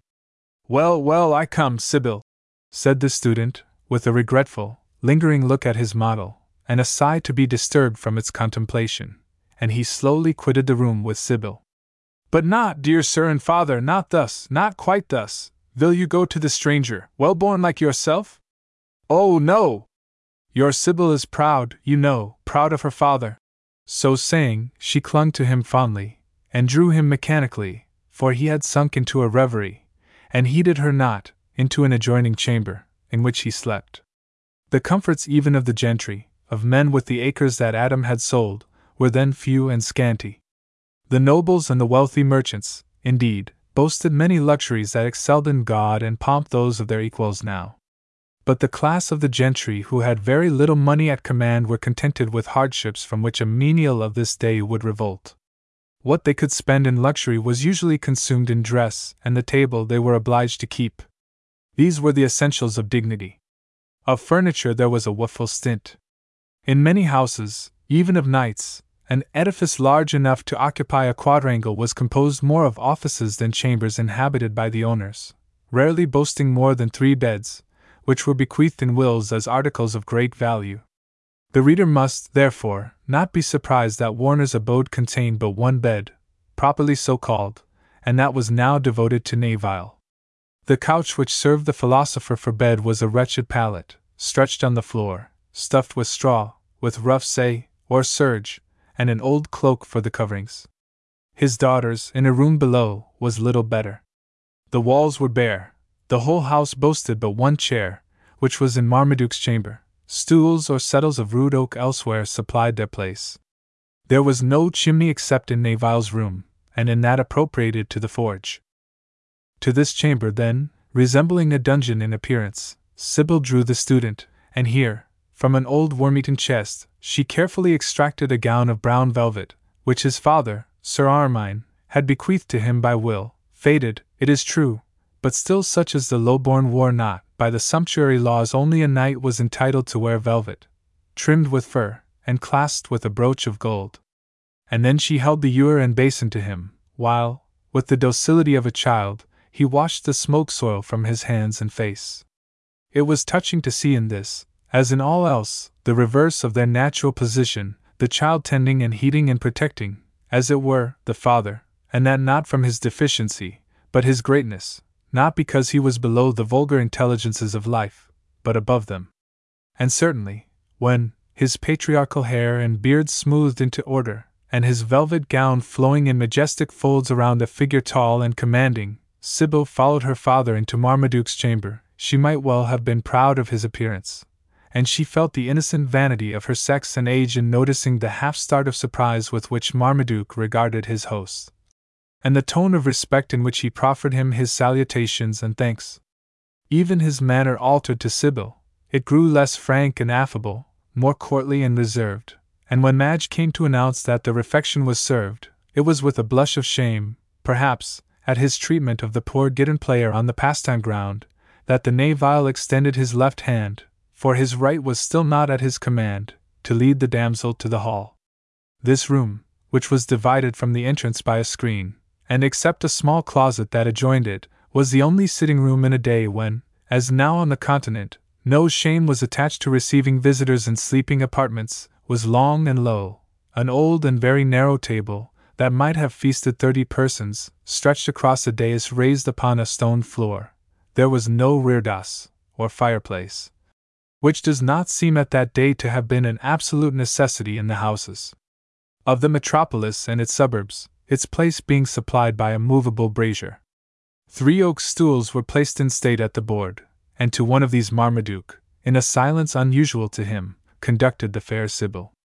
"You will forgive our lack of provisions," said Warner, relapsing into the courteous fashions of his elder days, which the unwonted spectacle of a cold capon, a pasty, and a flask of wine brought to his mind by a train of ideas that actively glided by the intervening circumstances, which ought to have filled him with astonishment at the sight. "For my Sibyl is but a young housewife, and I am a simple scholar, of few wants." "Verily," answered Marmaduke, finding his tongue as he attacked the pasty, "I see nothing that the most dainty need complain of. Fair Mistress Sibyl, your dainty lips will not, I trow, refuse me the wassail. I wassail or was sal, the spelling of the time is adopted in the text. To you also, worshipful sir. Gramercy. It seems that there is nothing which better stirs a man's appetite than a sick bed. And speaking thereof, deign to inform me, kind sir, how long I have been indebted to your hospitality. Of a surety, this pasty hath an excellent flavor, and if not venison, is something better. But to return, it mazes me much to think what time hath passed since my encounter with the robbers." "They were robbers, then, who so cruelly assailed thee," observed Sibyl. "Have I not said so, surely, who else? And, as I was remarking to your worshipful father, whether this mischance happened hours, days, months, or years ago, beshrew me if I can venture the smallest guess." Master Warner smiled, and observing that some reply was expected from him, said, "Why, indeed, young sir, I fear I am almost as oblivious as yourself. It was not yesterday that you arrived, nor the day before, nor, Sibyl, my child, how long is it since this gentleman hath been our guest?"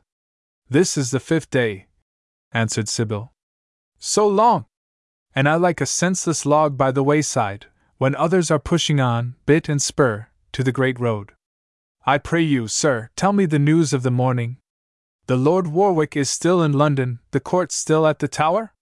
Poor Adam, whose heart was with his model, and who had now satisfied his temperate wants, looked somewhat bewildered and perplexed by this question. "The king, save his honored head," said he, inclining his own, "is, I fear me, always at the Tower, since his unhappy detention, but he minds it not, sir, he heeds it not. His soul is not on this side paradise." Sibyl uttered a faint exclamation of fear at this dangerous indiscretion of her father's absence of mind, and drawing closer to Neville, she put her hand with touching confidence on his arm, and whispered, "You will not repeat this, sir! My father lives only in his studies, and he has never known but one king." Marmaduke turned his bold face to the maid, and pointed to the salt cellar, as he answered in the same tone, "Does the brave man betray his host?" There was a moment's silence. Marmaduke rose. "I fear," said he, "that I must now leave you, and while it is yet broad noon, I must indeed be blind if I again miss my way." This speech suddenly recalled Adam from his meditations, for whenever his kindly and simple benevolence was touched, even his mathematics and his model were forgotten. "No, young sir," said he, "you must not quit us yet, your danger is not over. Exercise may bring fever. Celsus recommends quiet. You must consent to tarry with us a day or two more." "Can you tell me," said the Neville, hesitatingly, "what distance it is to the Temple Gate, or the nearest wharf on the river?" 2 miles at the least," answered Sibyl. 2 miles, and now I mind me, I have not the accoutrements that beseem me. Those Hildings have stolen my mantle, which, I perceive, by the way, is but a rustic garment, now laid aside for the supertunic, and my hat and dague, nor have they left even a half-groat to supply their place. Verily, therefore, since ye permit me to burden your hospitality longer, I will not say ye nay, provided you, worshipful sir, will suffer one of your people to step to the house of one Master Hayford, goldsmith, in the Cheap, and crave one Nicholas Alwyn, his freedman, to visit me. I can commission him touching my goods left at mine hostelry, and learn some other things which it behooves me to know." "Assuredly. Sibyl, tell Simon or Jonas to put himself under our guest's order." Simon or Jonas? The poor Adam absolutely forgot that Simon and Jonas had quitted the house these 6 years. How could he look on the capon, the wine, and the velvet gown trimmed with fur, and not fancy himself back in the heyday of his wealth? Sybil half smiled and half sighed, as she withdrew to consult with her sole counselor, Madge, how the guest's orders were to be obeyed, and how, alas, the board was to be replenished for the evening meal. But in both these troubles she was more fortunate than she anticipated. Madge had sold the broken gittern, for musical instruments were then, comparatively speaking, dear, and this had been a queen's gift, for sufficient to provide decently for some days, and elated herself with the prospect of so much good cheer, she readily consented to be the messenger to Nicholas Alwyn. When with a light step and a lighter heart Sybil tripped back to the hall, she was scarcely surprised to find the guest alone. Her father, after her departure, had begun to evince much restless perturbation. He answered Marmaduke's queries but by abstracted and desultory monosyllables, and seeing his guest at length engaged in contemplating some old pieces of armor hung upon the walls, he stole stealthily and furtively away, and halted not till once more before his beloved model. Unaware of his departure, Marmaduke, whose back was turned to him, was, as he fondly imagined, enlightening his host with much soldier-like learning as to the old helmets and weapons that graced the hall. "Certes, my host," said he musingly, "that sort of casque, which has not, I opine, been worn this century, had its merits. The visor is less open to the arrows. But as for these chain suits, they suited only, I venture, with due deference, to declare, the wars of the Crusades, where the enemy fought chiefly with dart and cimeter. They would be but a sorry defense against a mace and battle-axe. Nevertheless, they were light for man and horse, and in some service, especially against foot, might be revived with advantage. Think you not so?" He turned, and saw the arch face of Sybil. "I crave pardon for my blindness, gentle damsel," said he, in some confusion. "But your father was here anon." "His mornings are so devoted to labor," answered Sybil, "that he entreats you to pardon his discourtesy. Meanwhile, if you would wish to breathe the air, we have a small garden in the rear."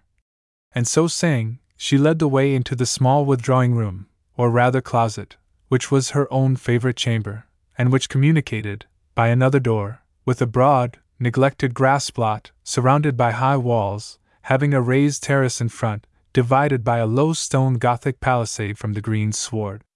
On the palisade sat droopingly, and half asleep, a solitary peacock.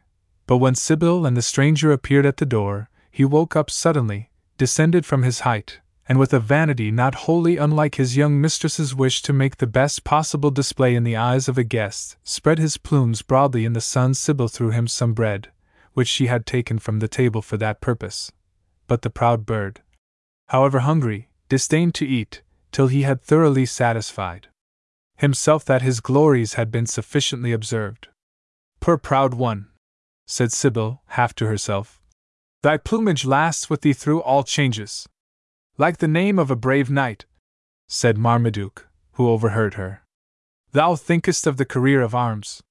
Surely, I am a knave isle. Is there no fame to be won but that of a warrior? Not that I weet of, or heed for, Mistress Sybil. Thinkest thou it were nothing to be a minstrel, who gave delight, a scholar, who dispelled darkness? For the scholar? Certes, I respect Holy Mother Church, which they tell me alone produces that kind of wonder with full safety to the soul, and that only in the higher prelates and dignitaries. For the minstrel, I love him, I would fight for him, I would give him at need the last penny in my gipsire, but it is better to do deeds than to sing them." Sybil smiled, and the smile perplexed and half displeased the young adventurer. But the fire of the young man had its charm. By degrees, as they walked to and fro the neglected terrace, their talk flowed free and familiar, for Marmaduke, like most young men full of himself, was joyous with the happy egotism of a frank and careless nature. He told his young confidant of a day his birth, his history, his hopes and fears, and in return he learned, in answer to the questions he addressed to her, so much, at least, of her past and present life, as the reverses of her father, occasioned by costly studies, her own brief sojourn at the court of Margaret, and the solitude, if not the struggles, in which her youth was consumed. It would have been a sweet and grateful sight to some kindly bystander to hear these pleasant communications between two young persons so unfriended, and to imagine that hearts thus open to each other might unite in one. But Sybil, though she listened to him with interest, and found a certain sympathy in his aspirations, was ever and anon secretly comparing him to one, the charm of whose voice still lingered in her ears, and her intellect, cultivated and acute, detected in Marmaduke deficient education, and that limited experience which is the folly and the happiness of the young. On the other hand, whatever admiration Neville might conceive was strangely mixed with surprise, and it might almost be said, with fear. This girl, with her wise converse and her child's face, was a character so thoroughly new to him. Her language was superior to what he had ever heard, the words more choice, the current more flowing. Was that to be attributed to her court training or her learned parentage? "Your father, fair mistress," said he, rousing himself in one of the pauses of their conversation. "Your father, then, is a mighty scholar, and I suppose knows Latin like English?" "Why, a hedge priest pretends to know Latin," said Sybil, smiling. "My father is one of the 6 men living who have learned the Greek and the Hebrew." "Gramercy!" cried Marmaduke, crossing himself. "That is awesome indeed! He has taught you his Lear and the tongues?" "Nay, I know but my own and the French. My mother was a native of France." "The Holy Mother be praised!" said Marmaduke, breathing more freely. "For French I have heard my father and uncle say is a language fit for gentles and knights, specially those who come, like the Nevilles, from Norman stock. This Margaret of Anjou, didst thou love her well, Mistress Sybil?" "Nay," answered Sybil. "Margaret commanded awe, but she scarcely permitted love from an inferior, and though gracious and well governed when she so pleased, it was but to those whom she wished to win. She cared not for the heart, if the hand or the brain could not assist her. But poor Queen, who could blame her for this? Her nature was turned from its milk, and when more lately I have heard how many she trusted most have turned against her, I rebuked myself that thou wert not by her side," added the Neville, observing her pause, and with the generous thought of a gentleman and a soldier. "Nay, I meant not that so expressly, Master Neville, but rather that I had ever murmured at her haste and shrewdness of mood." "By her side, said you? Alas! I have a nearer duty at home. My father is all in this world to me. Thou knowest not, Master Neville, how it flatters the weak to think there is someone they can protect. But I know of myself. Thou wilt go to the stout Earl, thou wilt pass to the court, thou wilt win the gold spurs, and thou wilt fight with the strong hand, and leave others to cousin with the keen head."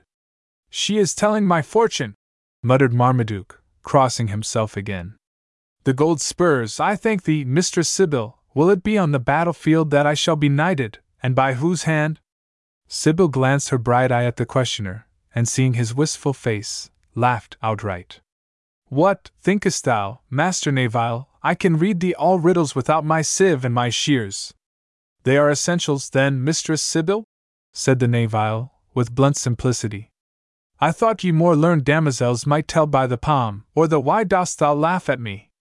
"Nay," answered Sybil, composing herself. "It is my right to be angered.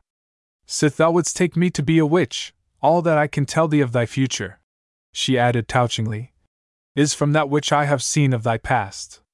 Thou hast a brave heart, and a gentle, thou hast a frank tongue, and a courteous, and these qualities make men honored and loved, except they have the gifts which turn all into gall, and bring oppression for honor, and hate for love."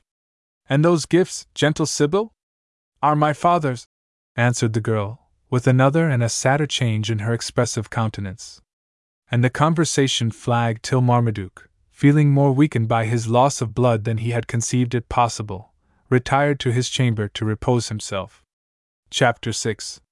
Master Marmaduke Neville fears for the spiritual weal of his host and hostess.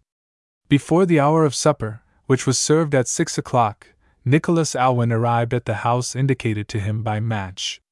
Marmaduke, after a sound sleep, which was little flattering to Sybil's attractions, had descended to the hall in search of the maiden and his host, and finding no one, had sauntered in extreme weariness and impatience into the little withdrawing closet, where as it was now dusk, burned a single candle in a melancholy and rustic sconce. Standing by the door that opened on the garden, he amused himself with watching the peacock. When his friend, following Madge into the chamber, tapped him on the shoulder. "Well, Master Neville, Ha! By St. Thomas, what has chanced to thee? Thine arm swathed up, thy locks shorn, thy face blanched. My honored foster brother, thy Westmoreland blood seems overhot for cocaine. If so, there are plenty in this city of cutthroats to let out the surplusage, returned Marmaduke, and he briefly related his adventure to Nicholas. When he had done, the kind trader reproached himself for having suffered Marmaduke to find his way alone. The suburbs abound with these miscreants, said he, and there is more danger in a night walk near London than in the loneliest glens of green Sherwood. More shame to the city! And I'd be Lord Mayor one of these days, I will look to it better. But our civil wars make men hold human life very cheap, and there's parlous little care from the great of the blood and limbs of the wayfarers. But war makes thieves, and peace hangs them. Only wait till I manage affairs. Many thanks to thee, Nicholas, returned the Navile. But foul befall me if ever I seek protection from sheriff or mayor. A man who cannot keep his own life with his own right hand merits well to hap lose it, and I, for one, shall think ill of the day when an Englishman looks more to the laws than his good arm for his safety. But letting this pass, I beseech thee to avis me if my Lord Warwick be still in the city? Yes, Mary, I know that by the hostelries, which swarm with his badges, and the oxen that go in scores to the shambles. It is a shame to the estate to see one subject so great, and it bodes no good to our peace. The Earl is preparing the most magnificent embassage that ever crossed the salt seas. I would it were not to the French, for our interests lie contrary. But thou hast some days yet to rest here and grow stout, for I would not have thee present thyself with a visage of chalk to a man who values his kind mainly by their thews and their sinews. Moreover, thou shouldst send for the tailor, and get thee trimmed to the mark. It would be a long step in thy path to promotion, and the Earl would take thee in his train, and the gaudier thy plumes, why, the better chance for thy flight. Wherefore, since thou sayest they are thus friendly to thee under this roof, bide yet a while peacefully. I will send thee the mercer, and the clothier, and the tailor, to divert thy impatience. And as these fellows are greedy, my gentle and dear Master Navile, may I ask, without offence, how thou art provided? Nay, nay, I have moneys at the hostelry, and thou wilt send me my mails.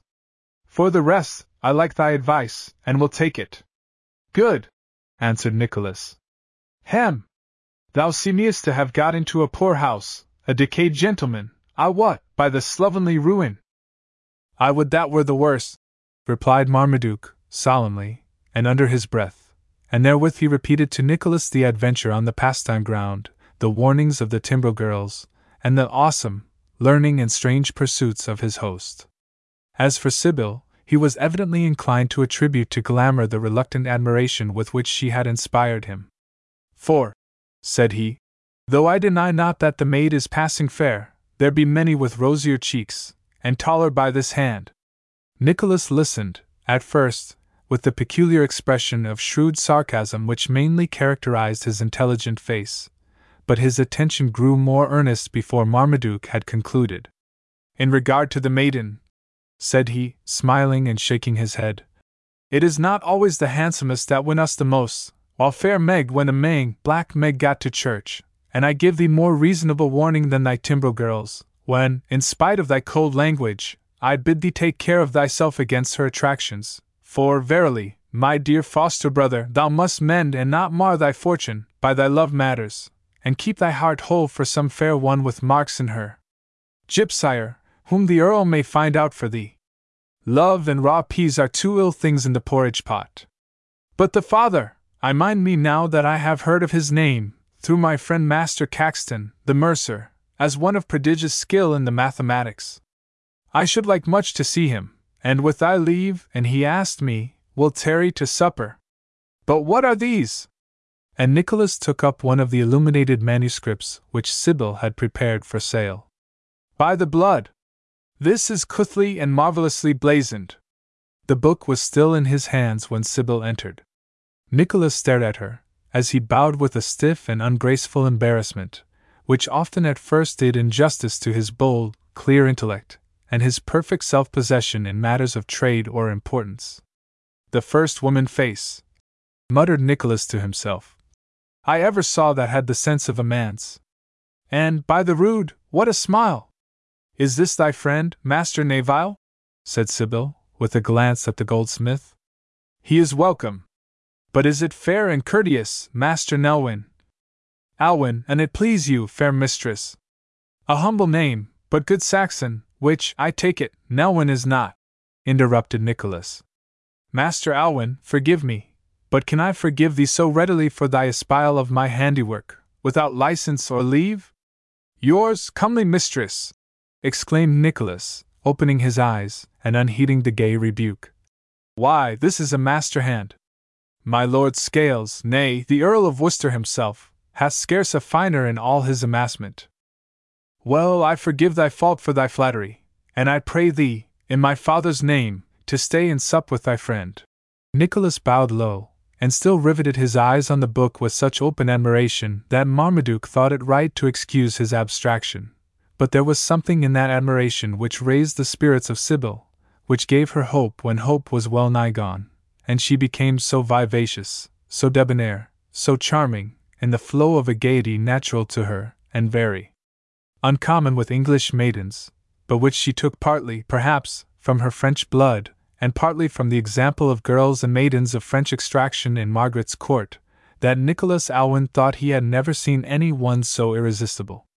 Madge had now served the evening meal, put in her head to announce it, and Sybil withdrew to summon her father. I trust he will not tarry too long, for I am sharp set, muttered Marmaduke. What thinkest thou of the damosel? Marry, answered Alwyn, thoughtfully. I pity and marvel at her. There is enow in her to furnish forth 20 court beauties. But what good can so much wit and cunning do to an honest maiden? That is exactly my own thought, said Marmaduke, and both the young men sunk into silence, till Sybil re-entered with her father.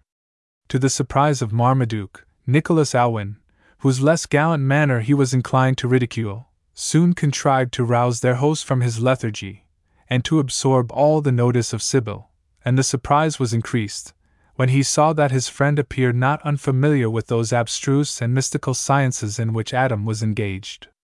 What? Said Adam. You know, then, my deft and worthy friend Master Caxton. He hath seen notable things abroad, which, he more than hints, said Nicholas, will lower the value of those manuscripts this fair damosel has so cuthly enriched, and that he hopes, ere long, to show the Englishers how to make 50, 100, nay even 500 exemplars of the choicest book, in a much shorter time than a scribe would take in writing out 2 or 3 score pages in a single copy. Verily, said Marmaduke, with a smile of compassion, the poor man must be somewhat demented, for I opine that the value of such curiosities must be in their rarity, and who would care for a book, if 500 others had precisely the same, allowing always, good Nicholas, for thy friend's vaunting and overcrowing. 500!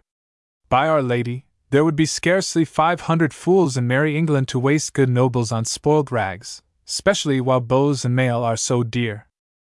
Young gentleman, said Adam rebukingly, meseemeth that thou wrongest our age and country, to the which, if we have but peace and freedom, I trust the birth of great discoveries is ordained.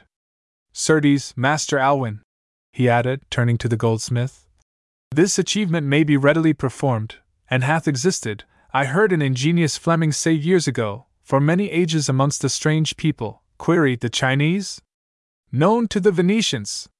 But dost thou think there is much appetite among those who govern the state to lend encouragement to such matters?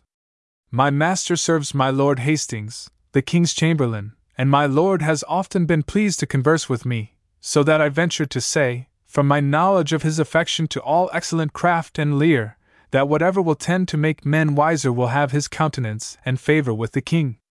That is it, exclaimed Adam, rubbing his hands. My invention shall not die. And that invention is one that will multiply exemplars of books without hands, works of craft without prentice or journeyman, will move wagons and litters without horses, will direct ships without sails, but alack! It is not yet complete, and for want of means it never may be. Sybil still kept her animated countenance fixed on Alwyn, whose intelligence she had already detected, and was charmed with the profound attention with which he listened. but her eye glancing from his sharp features to the handsome, honest face of the Navile, the contrast was so forcible that she could not restrain her laughter, though, the moment after, a keen pang shot through her heart. The worthy Marmaduke had been in the act of conveying his cup to his lips. The cup stood arrested midway, his jaws dropped, his eyes opened to their widest extent, an expression of the most evident consternation and dismay spoke in every feature, and when he heard the merry laugh of Sibyl, he pushed his stool from her as far as he well could, and surveyed her with a look of mingled fear and pity. "Alas! Thou art sure my poor father is a wizard now?" "Pardi," answered the Navile. "Hath he not said so? Hath he not spoken of wagons without horses, ships without sails? And is not all this what every dissauer and jongleur tells us of in his stories of Merlin? Gentle maiden," he added earnestly, drawing nearer to her, and whispering in a voice of much simple pathos, "thou art young, and I owe thee much. Take care of thyself. Such wonders and daring do are too solemn for laughter." "Ah," answered Sibyl, rising, "I fear they are. How can I expect the people to be wiser than thou, or their hard natures keener in their judgment than thy kind heart?" Her low and melancholy voice went to the heart thus appealed to. Marmaduke also rose, and followed her into the parlor, or withdrawing closet, while Adam and the goldsmith continued to converse, though Alwyn's eye followed the young hostess, the former appearing perfectly unconscious of the secession of his other listeners. But Alwyn's attention occasionally wandered, and he soon contrived to draw his host into the parlor. When Nicholas rose at last to depart, he beckoned Sibyl aside. "Fair mistress," said he, with some awkward hesitation, "forgive a plain, blunt tongue, but ye of the better birth are not always above aid, even from such as I am. If you would sell these blazoned manuscripts, I can not only obtain you a noble purchaser in my Lord Scales, or in my Lord Hastings, an equally ripe scholar, but it may be the means of my procuring a suitable patron for your father, and in these times the scholar must creep under the knight's mantling." "Master Alwyn," said Sibyl, suppressing her tears, "it was for my father's sake that these labors were wrought. We are poor and friendless. Take the manuscripts, and sell them as thou wilt, and God and Saint Mary requite thee." "Your father is a great man," said Alwyn, after a pause. "But were he to walk the streets, they would stone him," replied Sibyl, with a quiet bitterness. Here the Navile, carefully shunning the magician, who, in the nervous excitement produced by the conversation of a mind less uncongenial than he had encountered for many years, seemed about to address him. "Here, I say," the Navile chimed in. "Hast thou no weapon but thy bludgeon? Dear foster brother, I fear for thy safety. Nay, robbers rarely attack us mechanical folk, and I know my way better than thou. I shall find a boat near York House, so pleasant night and quick cure to thee, honored foster brother. I will send the tailor and other craftsmen tomorrow. And at the same time," whispered Marmaduke, accompanying his friend to the door, "send me a breviary, just a patter an ave or so. This grey-haired carle puts my heart in a tremble. Moreover, buy me a gittern, a brave one, for the damosel. She is too proud to take money, and for heaven, I have small doubts the old wizard could turn my hose into nobles and he had a mind for such gear. Wagons without horses, ships without sails, quotha!" As soon as Alwyn had departed, Madge appeared with the final refreshment, called the wines, consisting of spiced hippocras and confections, of the former of which the Navile partook in solemn silence. Chapter 7. There is a rod for the back of every fool who would be wiser than his generation. The next morning, when Marmaduke descended to the hall, Madge, accosting him on the threshold, informed him that Mistress Sibyl was unwell, and kept her chamber, and that Master Warner was never visible much before noon. He was, therefore, prayed to take his meal alone. Alone was a word peculiarly unwelcome to Marmaduke Navile, who was an animal thoroughly social and gregarious. He managed, therefore, to detain the old servant, who, besides the liking a skilful leech naturally takes to a thriving patient, had enough of her sex about her to be pleased with a comely face and a frank, good-humored voice. Moreover, Marmaduke, wishing to satisfy his curiosity, turned the conversation upon Warner and Sibyl, a theme upon which the old woman was well disposed to be garrulous. He soon learned the poverty of the mansion and the sacrifice of the Gittern, and his generosity and compassion were busily engaged in devising some means to requite the hospitality he had received, without wounding the pride of his host, when the arrival of his mails, together with the visits of the tailor and mercer, sent to him by Alwyn, diverted his thoughts into a new channel. Between the comparative merits of gowns and surcoats, broad-toed shoes and pointed, some time was disposed of with much cheerfulness and edification, but when his visitors had retired, the benevolent mind of the young guest again recurred to the penury of his host. Placing his marks before him on the table in the little withdrawing parlor, he began counting them over, and putting aside the sum he meditated devoting to Warner's relief. "But how?" he muttered. "How to get him to take the gold? I know, by myself, what a gentleman and a knight's son must feel at the proffer of alms, pardi. I would as lief Alwyn had struck me as offered me his gypsire, the ill-mannered, affectionate fellow. I must think. And while still thinking, the door softly opened, and Warner himself, in a high state of abstraction and reverie, stalked noiselessly into the room, on his way to the garden, in which, when musing over some new spring for his invention, he was wont to peripatetic. The sight of the gold on the table struck full on the philosopher's eyes, and waked him at once from his reverie. That gold, oh, what precious instruments, what learned manuscripts it could purchase! That gold, it was the breath of life to his model. He walked deliberately up to the table, and laid his hand upon one of the little heaps. Marmaduke drew back his stool, and stared at him with open mouth. "Young man, what wantest thou with all this gold?" said Adam, in a petulant, reproachful tone. "Put it up! Put it up! Never let the poor see gold. It tempts them, sir, it tempts them." And so saying, the student abruptly turned away his eyes, and moved towards the garden. Marmaduke rose and put himself in Adam's way. "Honored sir," said the young man, "you say justly. What want I with all this gold? The only gold a young man should covet is eno to suffice for the knight's spurs to his heels. If, without offence, you would, that is, gramercy. I shall never say it, but I believe my father owed your father 4 marks, and he bade me repay them. Here, sir!" He held out the glittering coins. The philosopher's hand closed on them as the fish's maw closes on the bait. Adam burst into a laugh that sounded strangely weird and unearthly upon Marmaduke's startled ear. "All this for me!" he exclaimed. "For me? No, no, no! For me, for it, I take it, sir! I will pay it back with large usury. Come to me this day year, when this world will be a new world, and Adam Warner will be, ha! Ha! Kind heaven, I thank thee!" Suddenly turning away, the philosopher strode through the hall, opened the front door, and escaped into the street. "By Our Lady," said Marmaduke, slowly recovering his surprise, "I need not have been so much at a loss. The old gentleman takes to my gold as kindly as if it were mother's milk. For heaven, mine host's laugh is a ghastly thing." So soliloquizing, he prudently put up the rest of his money, and locked his mails. As time went on, the young man became exceedingly weary of his own company.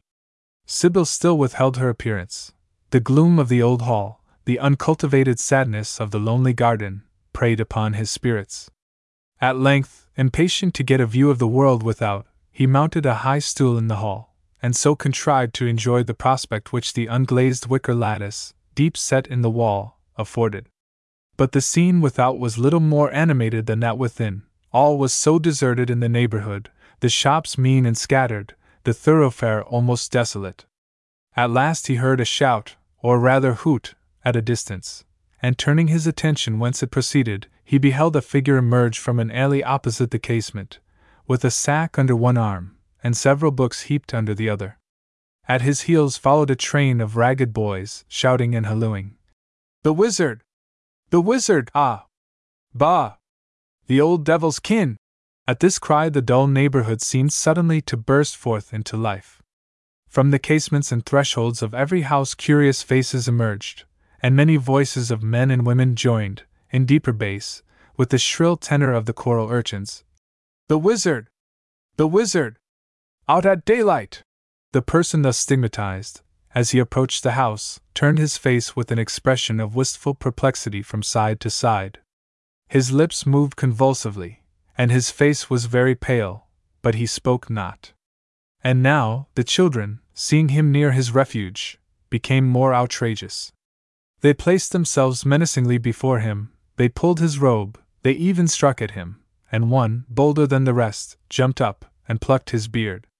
At this last insult, Adam Warner, for it was he, broke silence, but such was the sweetness of his disposition, that it was rather with pity than reproof in his voice, that he said, "Fie, little one! I fear me thine own age will have small honor if thou thus mockest mature years in me." This gentleness only served to increase the audacity of his persecutors, who now, momently augmenting, presented a formidable obstacle to further progress. Perceiving that he could not advance without offensive measures on his own part, the poor scholar halted, and looking at the crowd with mild dignity, he asked, "What means this, my children? How have I injured you?" "The wizard! The wizard!" was the only answer he received. Adam shrugged his shoulders, and strode on with so sudden a step, that one of the smaller children, a curly-headed laughing rogue, of about 8 years old, was thrown down at his feet, and the rest gave way. But the poor man, seeing one of his foes thus fallen, instead of pursuing his victory, again paused, and forgetful of the precious burdens he carried, let drop the sack and books, and took up the child in his arms. On seeing their companion in the embrace of the wizard, a simultaneous cry of horror broke from the assemblage. "He is going to curse poor Tim!" "My child! My boy!" shrieked a woman from one of the casements. "Let go my child!" On his part, the boy kicked and shrieked lustily, as Adam, bending his noble face tenderly over him, said, "Thou art not hurt, child. Poor boy! Thinkest thou I would harm thee?" While he spoke, a storm of missiles, mud, dirt, sticks, bricks, stones, from the enemy, that had now fallen back in the rear, burst upon him. A stone struck him on the shoulder.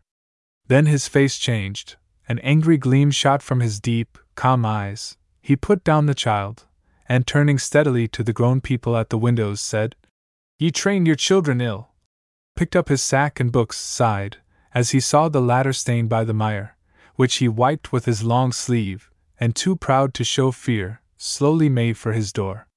Fortunately Sybil had heard the clamor, and was ready to admit her father, and closed the door upon the rush which instantaneously followed his escape. The baffled rout set up a yell of wrath, and the boys were now joined by several foes more formidable from the adjacent houses, assured in their own minds that some terrible execration had been pronounced upon the limbs and body of Master Tim, who still continued bellowing and howling, probably from the excitement of finding himself raised to the dignity of a martyr.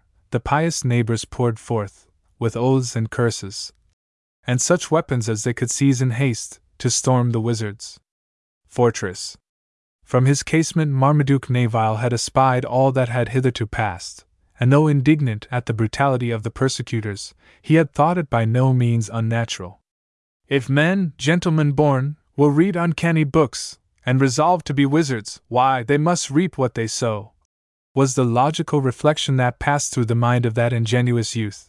But when he now perceived the arrival of more important allies, when stones began to fly through the wicker lattice, when threats of setting fire to the house and burning the sorcerer who muttered spells over innocent little boys were heard, seriously increasing in depth and loudness, Marmaduke felt his chivalry called forth, and with some difficulty opening the rusty wicket in the casement, he exclaimed, "Shame on you, my countrymen, for thus disturbing in broad day a peaceful habitation. Ye call mine host a wizard.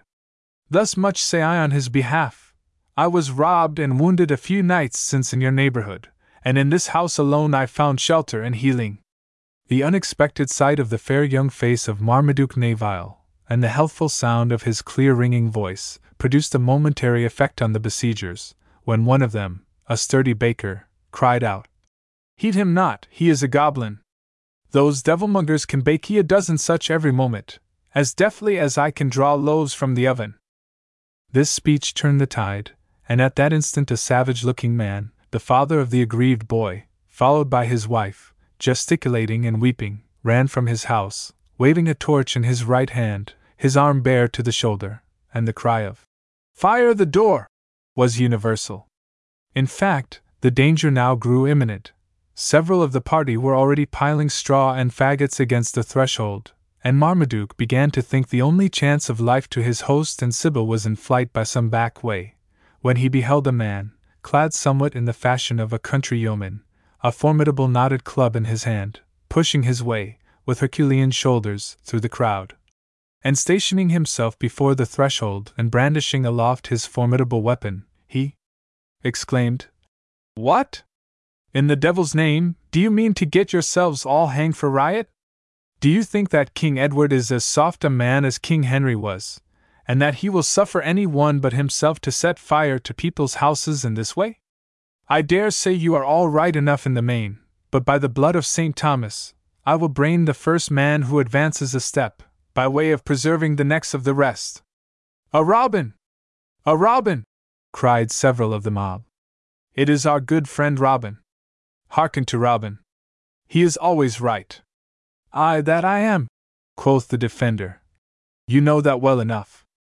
If I had my way, the world should be turned upside down, but what the poor folk should get nearer to the sun. But what I say is this, never go against law, while the law is too strong. And it were a sad thing to see 50 fine fellows trussed up for burning an old wizard. So, be off with you, and let us, at least all that can afford it, make for Master Sancroft's hostelry and talk soberly over our ale. For little, I trow, will you work now your blood's up." This address was received with a shout of approbation. The father of the injured child set his broad foot on his torch, the baker chucked up his white cap, the ragged boys yelled out, "A Robin!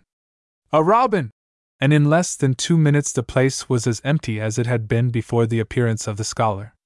Marmaduke, who, though so ignorant of books, was acute and penetrating in all matters of action, could not help admiring the address and dexterity of the club-bearer, and the danger being now over, withdrew from the casement, in search of the inmates of the house.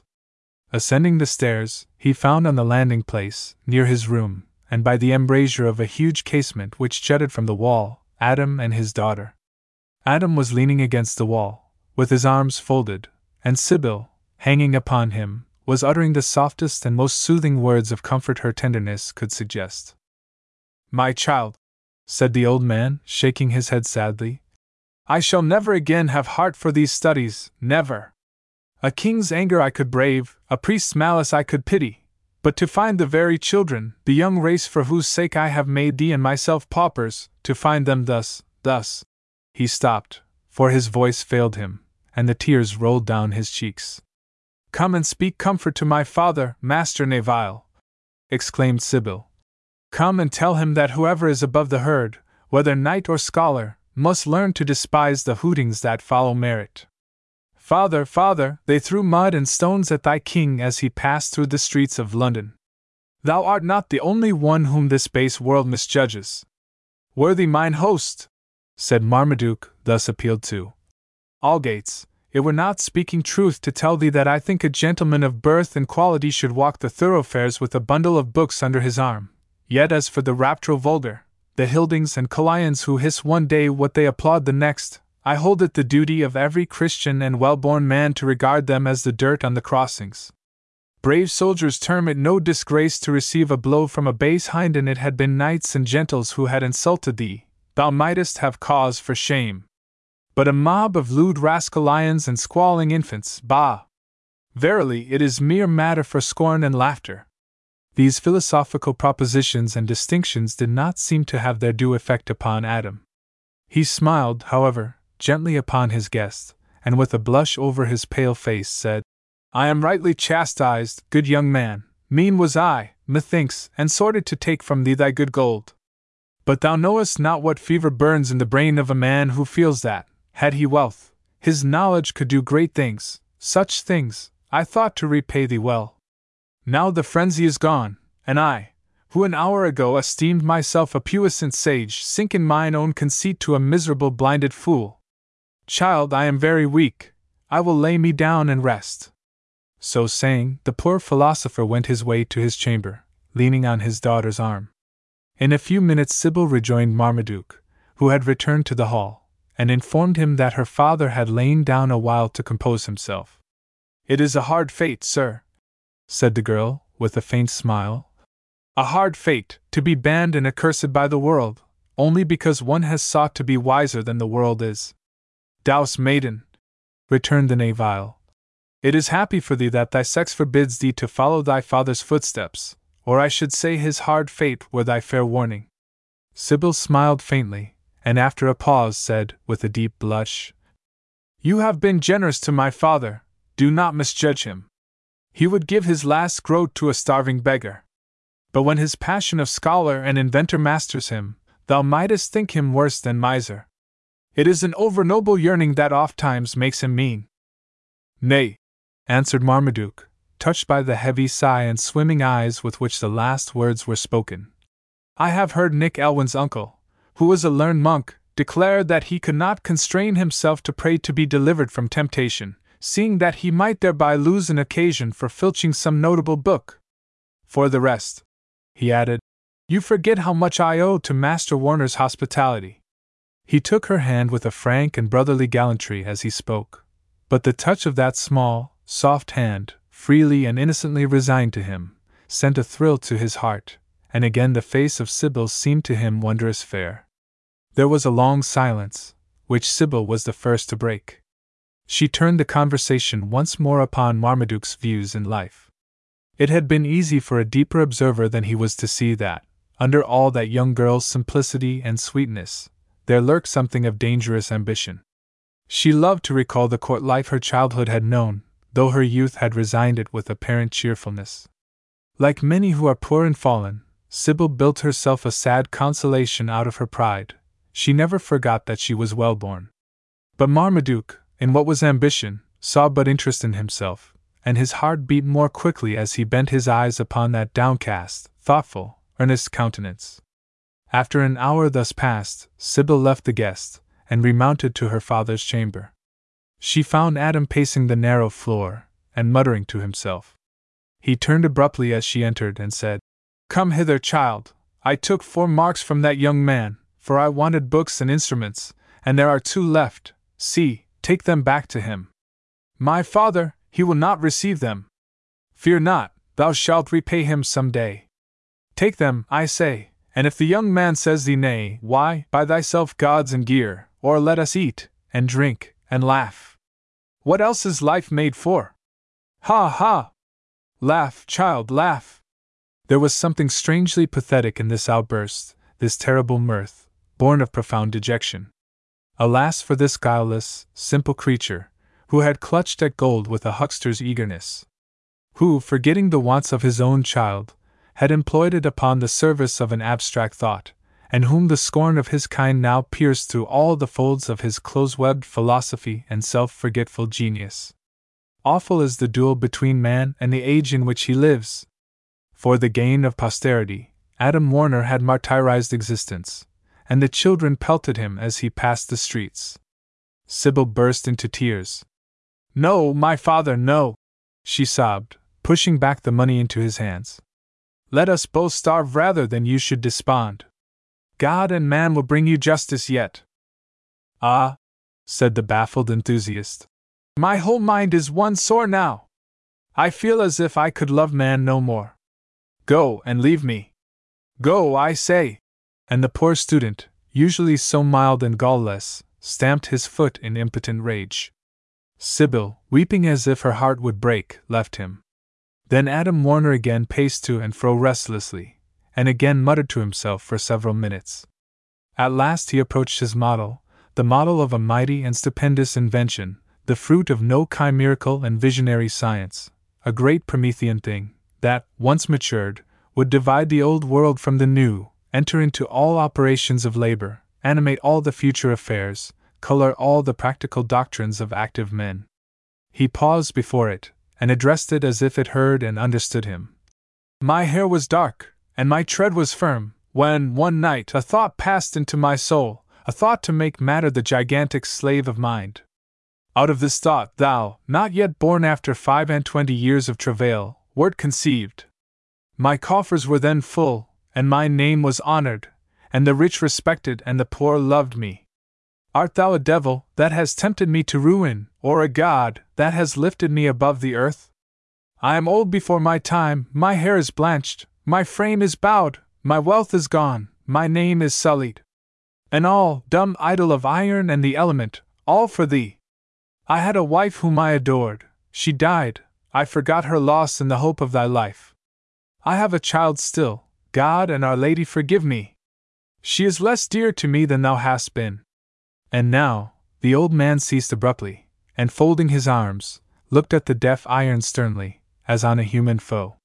By his side was a huge hammer, employed in the toils of his forge. Suddenly he seized and swung it aloft. One blow, and the labor of years was shattered into pieces. One blow, but the heart failed him, and the hammer fell heavily to the ground. "Aye," he muttered. "True, true! If thou, who hast destroyed all else, wert destroyed too, what were left me? Is it a crime to murder, Allan? A greater crime to murder thought, which is the life of all men. Come, I forgive thee!"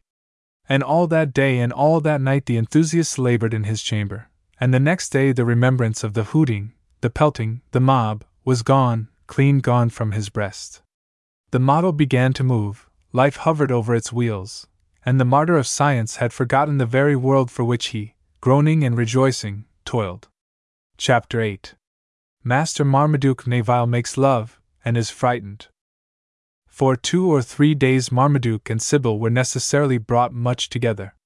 Such familiarity of intercourse was peculiarly rare in that time, when, except perhaps in the dissolute court of Edward IV, the virgins of gentle birth mixed sparingly, and with great reserve, amongst those of opposite sex. Marmaduke, rapidly recovering from the effect of his wounds, and without other resource than Sybil's society in the solitude of his confinement, was not proof against the temptation which one so young and so sweetly winning brought to his fancy or his senses. The poor Sybil, she was no faultless paragon, she was a rare and singular mixture of many opposite qualities in heart and in intellect. She was one moment infantine in simplicity and gay playfulness, the next a shade passed over her bright face, and she uttered some sentence of that bitter and chilling wisdom, which the sense of persecution, the cruelty of the world, had already taught her. She was, indeed, at that age when the child and the woman are struggling against each other. Her character was not yet formed, a little happiness would have ripened it at once into the richest bloom of goodness. But sorrow, that ever sharpens the intellect, might only serve to sour the heart. Her mind was so innately chaste and pure, that she knew not the nature of the admiration she excited, but the admiration pleased her as it pleases some young child. She was vain then, but it was an infant's vanity, not a woman's. And thus, from innocence itself, there was a fearlessness, a freedom, a something endearing and familiar in her manner, which might have turned a wiser head than Marmaduke Neville's. And this the more, because, while liking her young guest, confiding in him, raised in her own esteem by his gallantry, enjoying that intercourse of youth with youth so unfamiliar to her, and surrendering herself the more to its charm from the joy that animated her spirits, in seeing that her father had forgotten his humiliation, and returned to his wonted labors, she yet knew not for the handsome Neville one sentiment that approached to love. Her mind was so superior to his own, that she felt almost as if older in years, and in their talk her rosy lips preached to him in grave advice. On the landing by Marmaduke's chamber, there was a large oriel casement jutting from the wall. It was only glazed at the upper part, and that most imperfectly, the lower part being closed at night, or in inclement weather with rude shutters. The recess formed by this comfortless casement answered, therefore, the purpose of a balcony. It commanded a full view of the vicinity without, and gave to those who might be passing by the power also of indulging their own curiosity by a view of the interior. Whenever he lost sight of Sybil, and had grown weary of the peacock, this spot was Marmaduke's favorite haunt. It diverted him, poor youth, to look out of the window upon the livelier world beyond. The place, it is true, was ordinarily deserted, but still the spires and turrets of London were always discernible, and they were something. Accordingly, in this embrasure stood Marmaduke, when one morning, Sybil, coming from her father's room, joined him. "And what, Master Neville?" said Sybil, with a malicious yet charming smile. "What claim thy meditations? some misgiving as to the trimming of thy tunic, or the length of thy shoon? Nay, returned Marmaduke gravely. Such thoughts, though not without their importance in the mind of a gentleman, who would not that his ignorance of court delicacies should commit him to the japes of his equals, were not at that moment uppermost. I was thinking of those mastiffs quarrelling for a bone. Avow it. By Our Lady, I saw them not, but now I look, they are brave dogs. Ha! Sayest thou how gallantly each fronts the other, the hair bristling, the eyes fixed, the tail on end, the fangs glistening? Now the lesser one moves slowly round and round the bigger, who, mind you, Mistress Sibyl, is no dullard but moves, too, quick as thought, not to be taken unawares. Ha! That is a brave spring. Hey, dogs, nay! A good sight, it makes the blood warm. The little one hath him by the throat.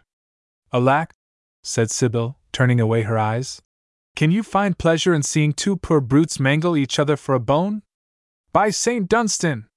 Doth it matter what may be the cause of quarrel, so long as dog or man bears himself bravely, with the due sense of honor and daring do? See! The big one is up again. Ah, foul fall the butcher, who drives them away! Those silly mechanics know not the joyance of fair fighting to gentle and to hound. For a hound, mark you, hath nothing mechanical in his nature.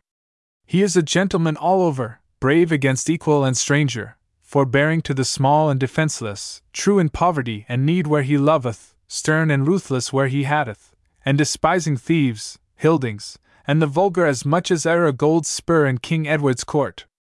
Oh, certes, your best gentleman is the best hound. You moralize today, and I know not how to gainsay you, returned Sibyl, as the dogs, reluctantly beaten off, retired each from each, snarling and reluctant, while a small black cur, that had hitherto sat unobserved at the door of a small hostelry, now coolly approached and dragged off the bone of contention. But what sayst thou now? See! See! The patient mongrel carries off the bone from the gentleman hounds. Is that the way of the world? Pardi! It is a naught world, if so, and much changed from the time of our fathers, the Normans. But these Saxons are getting uppermost again, and the yard measure, I fear me, is more potent in these holiday times than the mace or the battle-axe. The Navile paused, sighed, and changed the subject. This house of thine must have been a stately pile in its day. I see but one side of the quadrangle is left, though it be easy to trace where the other three have stood. And you may see their stones and their fittings in the butcher's and baker's stalls over the way, replied Sibyl. Aye, said the Navile. The parings of the gentry begin to be the wealth of the varlets. Little ought we to pine at that, returned Sibyl. If the varlets were but gentle with our poverty, but they loathe the humbled fortunes on which they rise, and while slaves to the rich, are tyrants to the poor. This was said so sadly, that the Navile felt his eyes overflow, and the humble dress of the girl, the melancholy ridges which evinced the sight of a noble house, now shrunk into a dismal ruin, the remembrance of the pastime ground, the insults of the crowd, and the broken giddern, all conspired to move his compassion, and to give force to yet more tender emotions. Ah, he said suddenly, and with a quick faint blush over his handsome and manly countenance. Ah, fair maid, fair Sibyl, God grant that I may win something of gold and fortune amidst yonder towers, on which the sun shines so cheerly. God grant it, not for my sake, not for mine, but that I may have something besides a true heart, and a stainless name to lay at thy feet. O Sibyl! By this hand, by my father's soul, I love thee, Sibyl! Have I not said it before? Well, hear me now, I love thee! As he spoke, he clasped her hand in his own, and she suffered it for one instant to rest in his. Then withdrawing it, and meeting his enamored eyes with a strange sadness in her own darker, deeper, and more intelligent orbs, she said, I thank thee for the honor of such kind thoughts, and frankly I answer, as thou hast frankly spoken. It was sweet to me, who have known little in life not hard and bitter, sweet to wish I had a brother like thee, and, as a brother, I can love and pray for thee. But ask not more, Marmaduke. I have aims in life which forbid all other love. Art thou too aspiring for one who has his spurs to win? Not so, but listen. My mother's lessons and my own heart have made my poor father the first end and object of all things on earth to me. I live to protect him, work for him, honor him, and for the rest I have thoughts thou canst not know, and ambition thou canst not feel. Nay," she added, with that delightful smile which chased away the graver thought which had before saddened her aspect, "what would thy sober friend Master Alwyn say to thee, if he heard thou hadst courted the wizard's daughter?" "By my faith," exclaimed Marmaduke, "thou art a very April, smiles and clouds in a breath. If what thou despisest in me be my want of book craft, and such like, by my halidame I will turn scholar for thy sake, and—" Here, as he had again taken Sybil's hand, with the passionate ardor of his bold nature, not to be lightly daunted by a maiden's first "No!" a sudden shrill, wild burst of laughter, accompanied with a gusty fit of unmelodious music from the street below, made both maiden and youth start, and turn their eyes. There, weaving their immodest dance, tawdry in their tinsel attire, their naked arms glancing above their heads, as they waved on high their instruments, went the timbrel girls. "Ha ha!" cried their leader. "See the gallant and the witchly men! The glamour has done its work! Foul is fair! Foul is fair! And the devil will have his own!" But these creatures, whose bold license the ancient chronicler records, were rarely seen alone. They haunted parties of pomp and pleasure. They linked together the extremes of life, the grotesque chorus that introduced the terrible truth of foul vice and abandoned wretchedness in the midst of the world's holiday and pageant.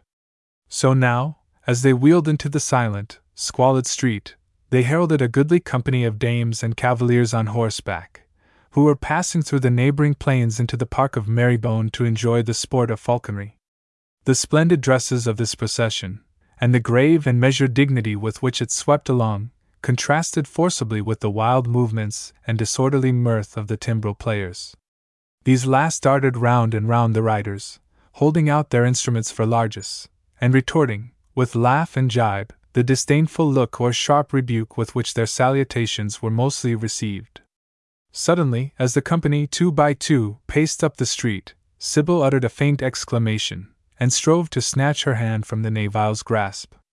Her eye rested upon one of the horsemen, who rode last, and who seemed in earnest conversation with a dame, who, though scarcely in her first youth, excelled all her fair companions in beauty of face and grace of horsemanship, as well as in the costly equipments of the white barb that caracoled beneath her easy hand. At the same moment the horseman looked up and gazed steadily at Sybil, whose countenance grew pale, and flushed, in a breath. His eye then glanced rapidly at Marmaduke.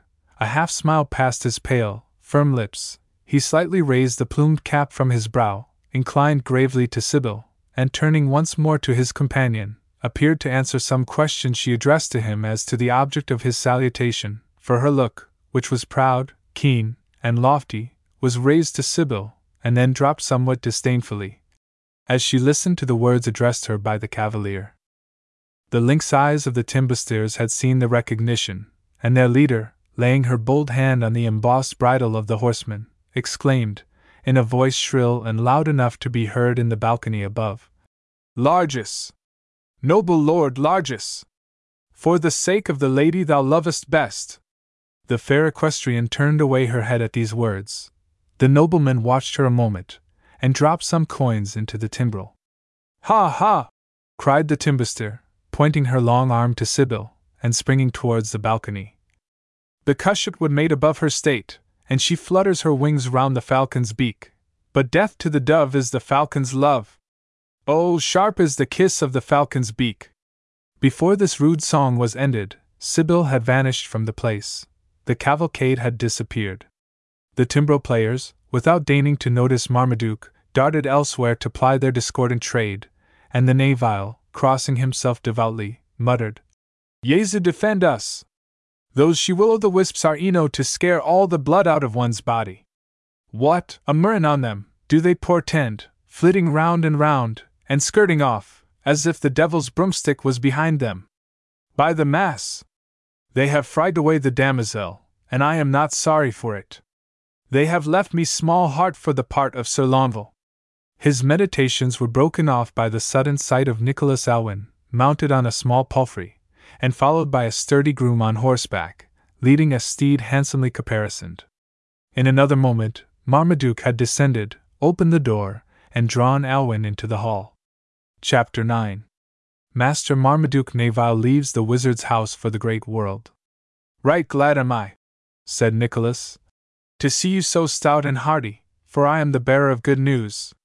Though I have been away, I have not forgotten you, and it so chanced that I went yesterday to attend my Lord of Warwick with some nouches, buckles and other ornaments, and knackeries, that he takes out as gifts and exemplars of English work. They were indifferently well wrought, specially a chevausail, of which the— Spare me the fashion of thy mechanicals, and come to the point," interrupted Marmaduke, impatiently. "Pardon me, Master Neville. I interrupt thee not when thou talkest of bassinets and hauberks, every cobbler to his last.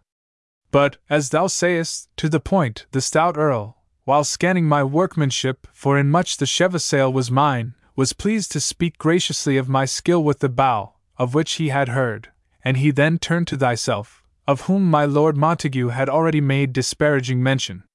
When I told the Earl somewhat more about thy qualities and disposings, and when I spoke of thy desire to serve him, and the letter of which thou art the bearer, his black brows smoothed mighty graciously, and he bade me tell thee to come to him this afternoon, and he would judge of thee with his own eyes and ears. Wherefore I have ordered the craftsmen to have all thy gauds and gear ready at thine hostelry, and I have engaged thee henchmen and horses for thy fitting appearance. Be quick, time and the great wait for no man. So take whatever thou needest for present want from thy mails, and I will send a porter for the rest ere sunset. But the gittern for the damosel? I have provided that for thee, as is meet." And Nicholas, stepping back, eased the groom of a case which contained a gittern, whose workmanship and ornaments delighted the Neville. "It is of my lord the young Duke of Gloucester's own musical vendor, and the Duke, though a lad yet, is a notable judge of all appertaining to the gentle craft. For Richard III's love of music, and patronage of musicians and minstrels, see the discriminating character of that prince in Sharon Turner's History of England, Volume 4, page 66. So dispatch, and away." Marmaduke retired to his chamber, and Nicholas, after a moment spent in silent thought, searched the room for the handbell, which then made the mode of communication between the master and domestics. Not finding this necessary luxury, he contrived at last to make Madge hear his voice from her subterranean retreat, and on her arrival, sent her in quest of Sybil. The answer he received was, that Mistress Sybil was ill, and unable to see him. Alwyn looked disconcerted at this intelligence, but drawing from his girdle a small gipsire, richly broidered, he prayed Madge to deliver it to her young mistress, and inform her that it was the fruit of the commission with which she had honored him. "It is passing strange," said he, pacing the hall alone, "passing strange, that the poor child should have taken such hold on me. After all, she would be a bad wife for a plain man like me. Tush! That is the traitor's thought all over. Have I brought no fresher feeling out of my fair village green? Would it not be sweet to work for her, and rise in life, with her by my side? And these girls of the city, so prim and so brainless, as well marry a painted puppet. Sybil! Am I dement? Starkwood? What have I to do with girls and marriage? Humph! I marvel what Marmaduke still thinks of her, and she of him." While Alwyn thus soliloquized, the Neville, having hastily arranged his dress, and laden himself with the moneys his mails contained, summoned old Madge to receive his largesse, and to conduct him to Warner's chamber, in order to proffer his farewell. With somewhat of a timid step he followed the old woman, who kept muttering thanks and benedicite as she eyed the coin in her palm, up the ragged stairs, and for the first time knocked at the door of the student's sanctuary. No answer came. Sir! You must enter," said Madge. "And you fired a bombard under his ear, he would not heed you." So, suiting the action to the word, she threw open the door, and closed it behind him, as Marmaduke entered. The room was filled with smoke, through which murky atmosphere the clear red light of the burning charcoal peered out steadily like a cyclops' eye. A small, but heaving, regular, laboring, continuous sound, as of a fairy hammer, smote the young man's ear. But as his gaze, accustoming itself to the atmosphere, searched around, he could not perceive what was its cause. Adam Warner was standing in the middle of the room, his arms folded, and contemplating something at a little distance, which Marmaduke could not accurately distinguish. The youth took courage and approached. "Honored mine host," said he, "I thank thee for hospitality and kindness. I crave pardon for disturbing thee in thy incanta, thy studies, and I come to bid thee farewell." Adam turned round with a puzzled, absent air, as if scarcely recognizing his guest. At length, as his recollections slowly came back to him, he smiled graciously and said, "Good youth, thou art richly welcome to what little it was in my power to do for thee. Peradventure a time may come when they who seek the roof of Adam Warner may find less homely cheer, a less rugged habitation, for look you," he exclaimed suddenly, with a burst of irrepressible enthusiasm, and laying his hand on Nevile's arm, as through all the smoke and grime that obscured his face, flashed the ardent soul of the triumphant inventor. "Look you! Since you have been in this house, one of my great objects is well nigh matured, achieved. Come hither." And he dragged the wondering Marmaduke to his model, or Eureka, as Adam had fondly named his contrivance. The Nevile then perceived that it was from the interior of this machine that the sound which had startled him arose. To his eye the thing was uncouth and hideous. From the jaws of an iron serpent, that, wreathing round it, rose on high with erect crest, gushed a rapid volume of black smoke, and a damp spray fell around. A column of iron in the center kept in perpetual and regular motion, rising and sinking successively, as the whole mechanism within seemed alive with noise and action. "The Syracusan asked an inch of earth, beyond the earth, to move the earth," said Adam. "I stand in the world, and lo!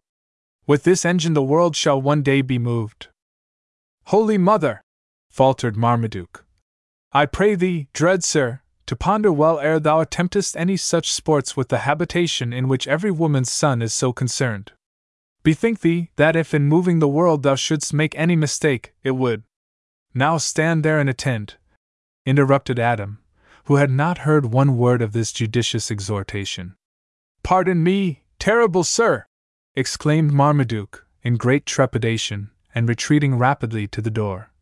"But I have heard that the fiends are mighty malignant to all lookers on not initiated."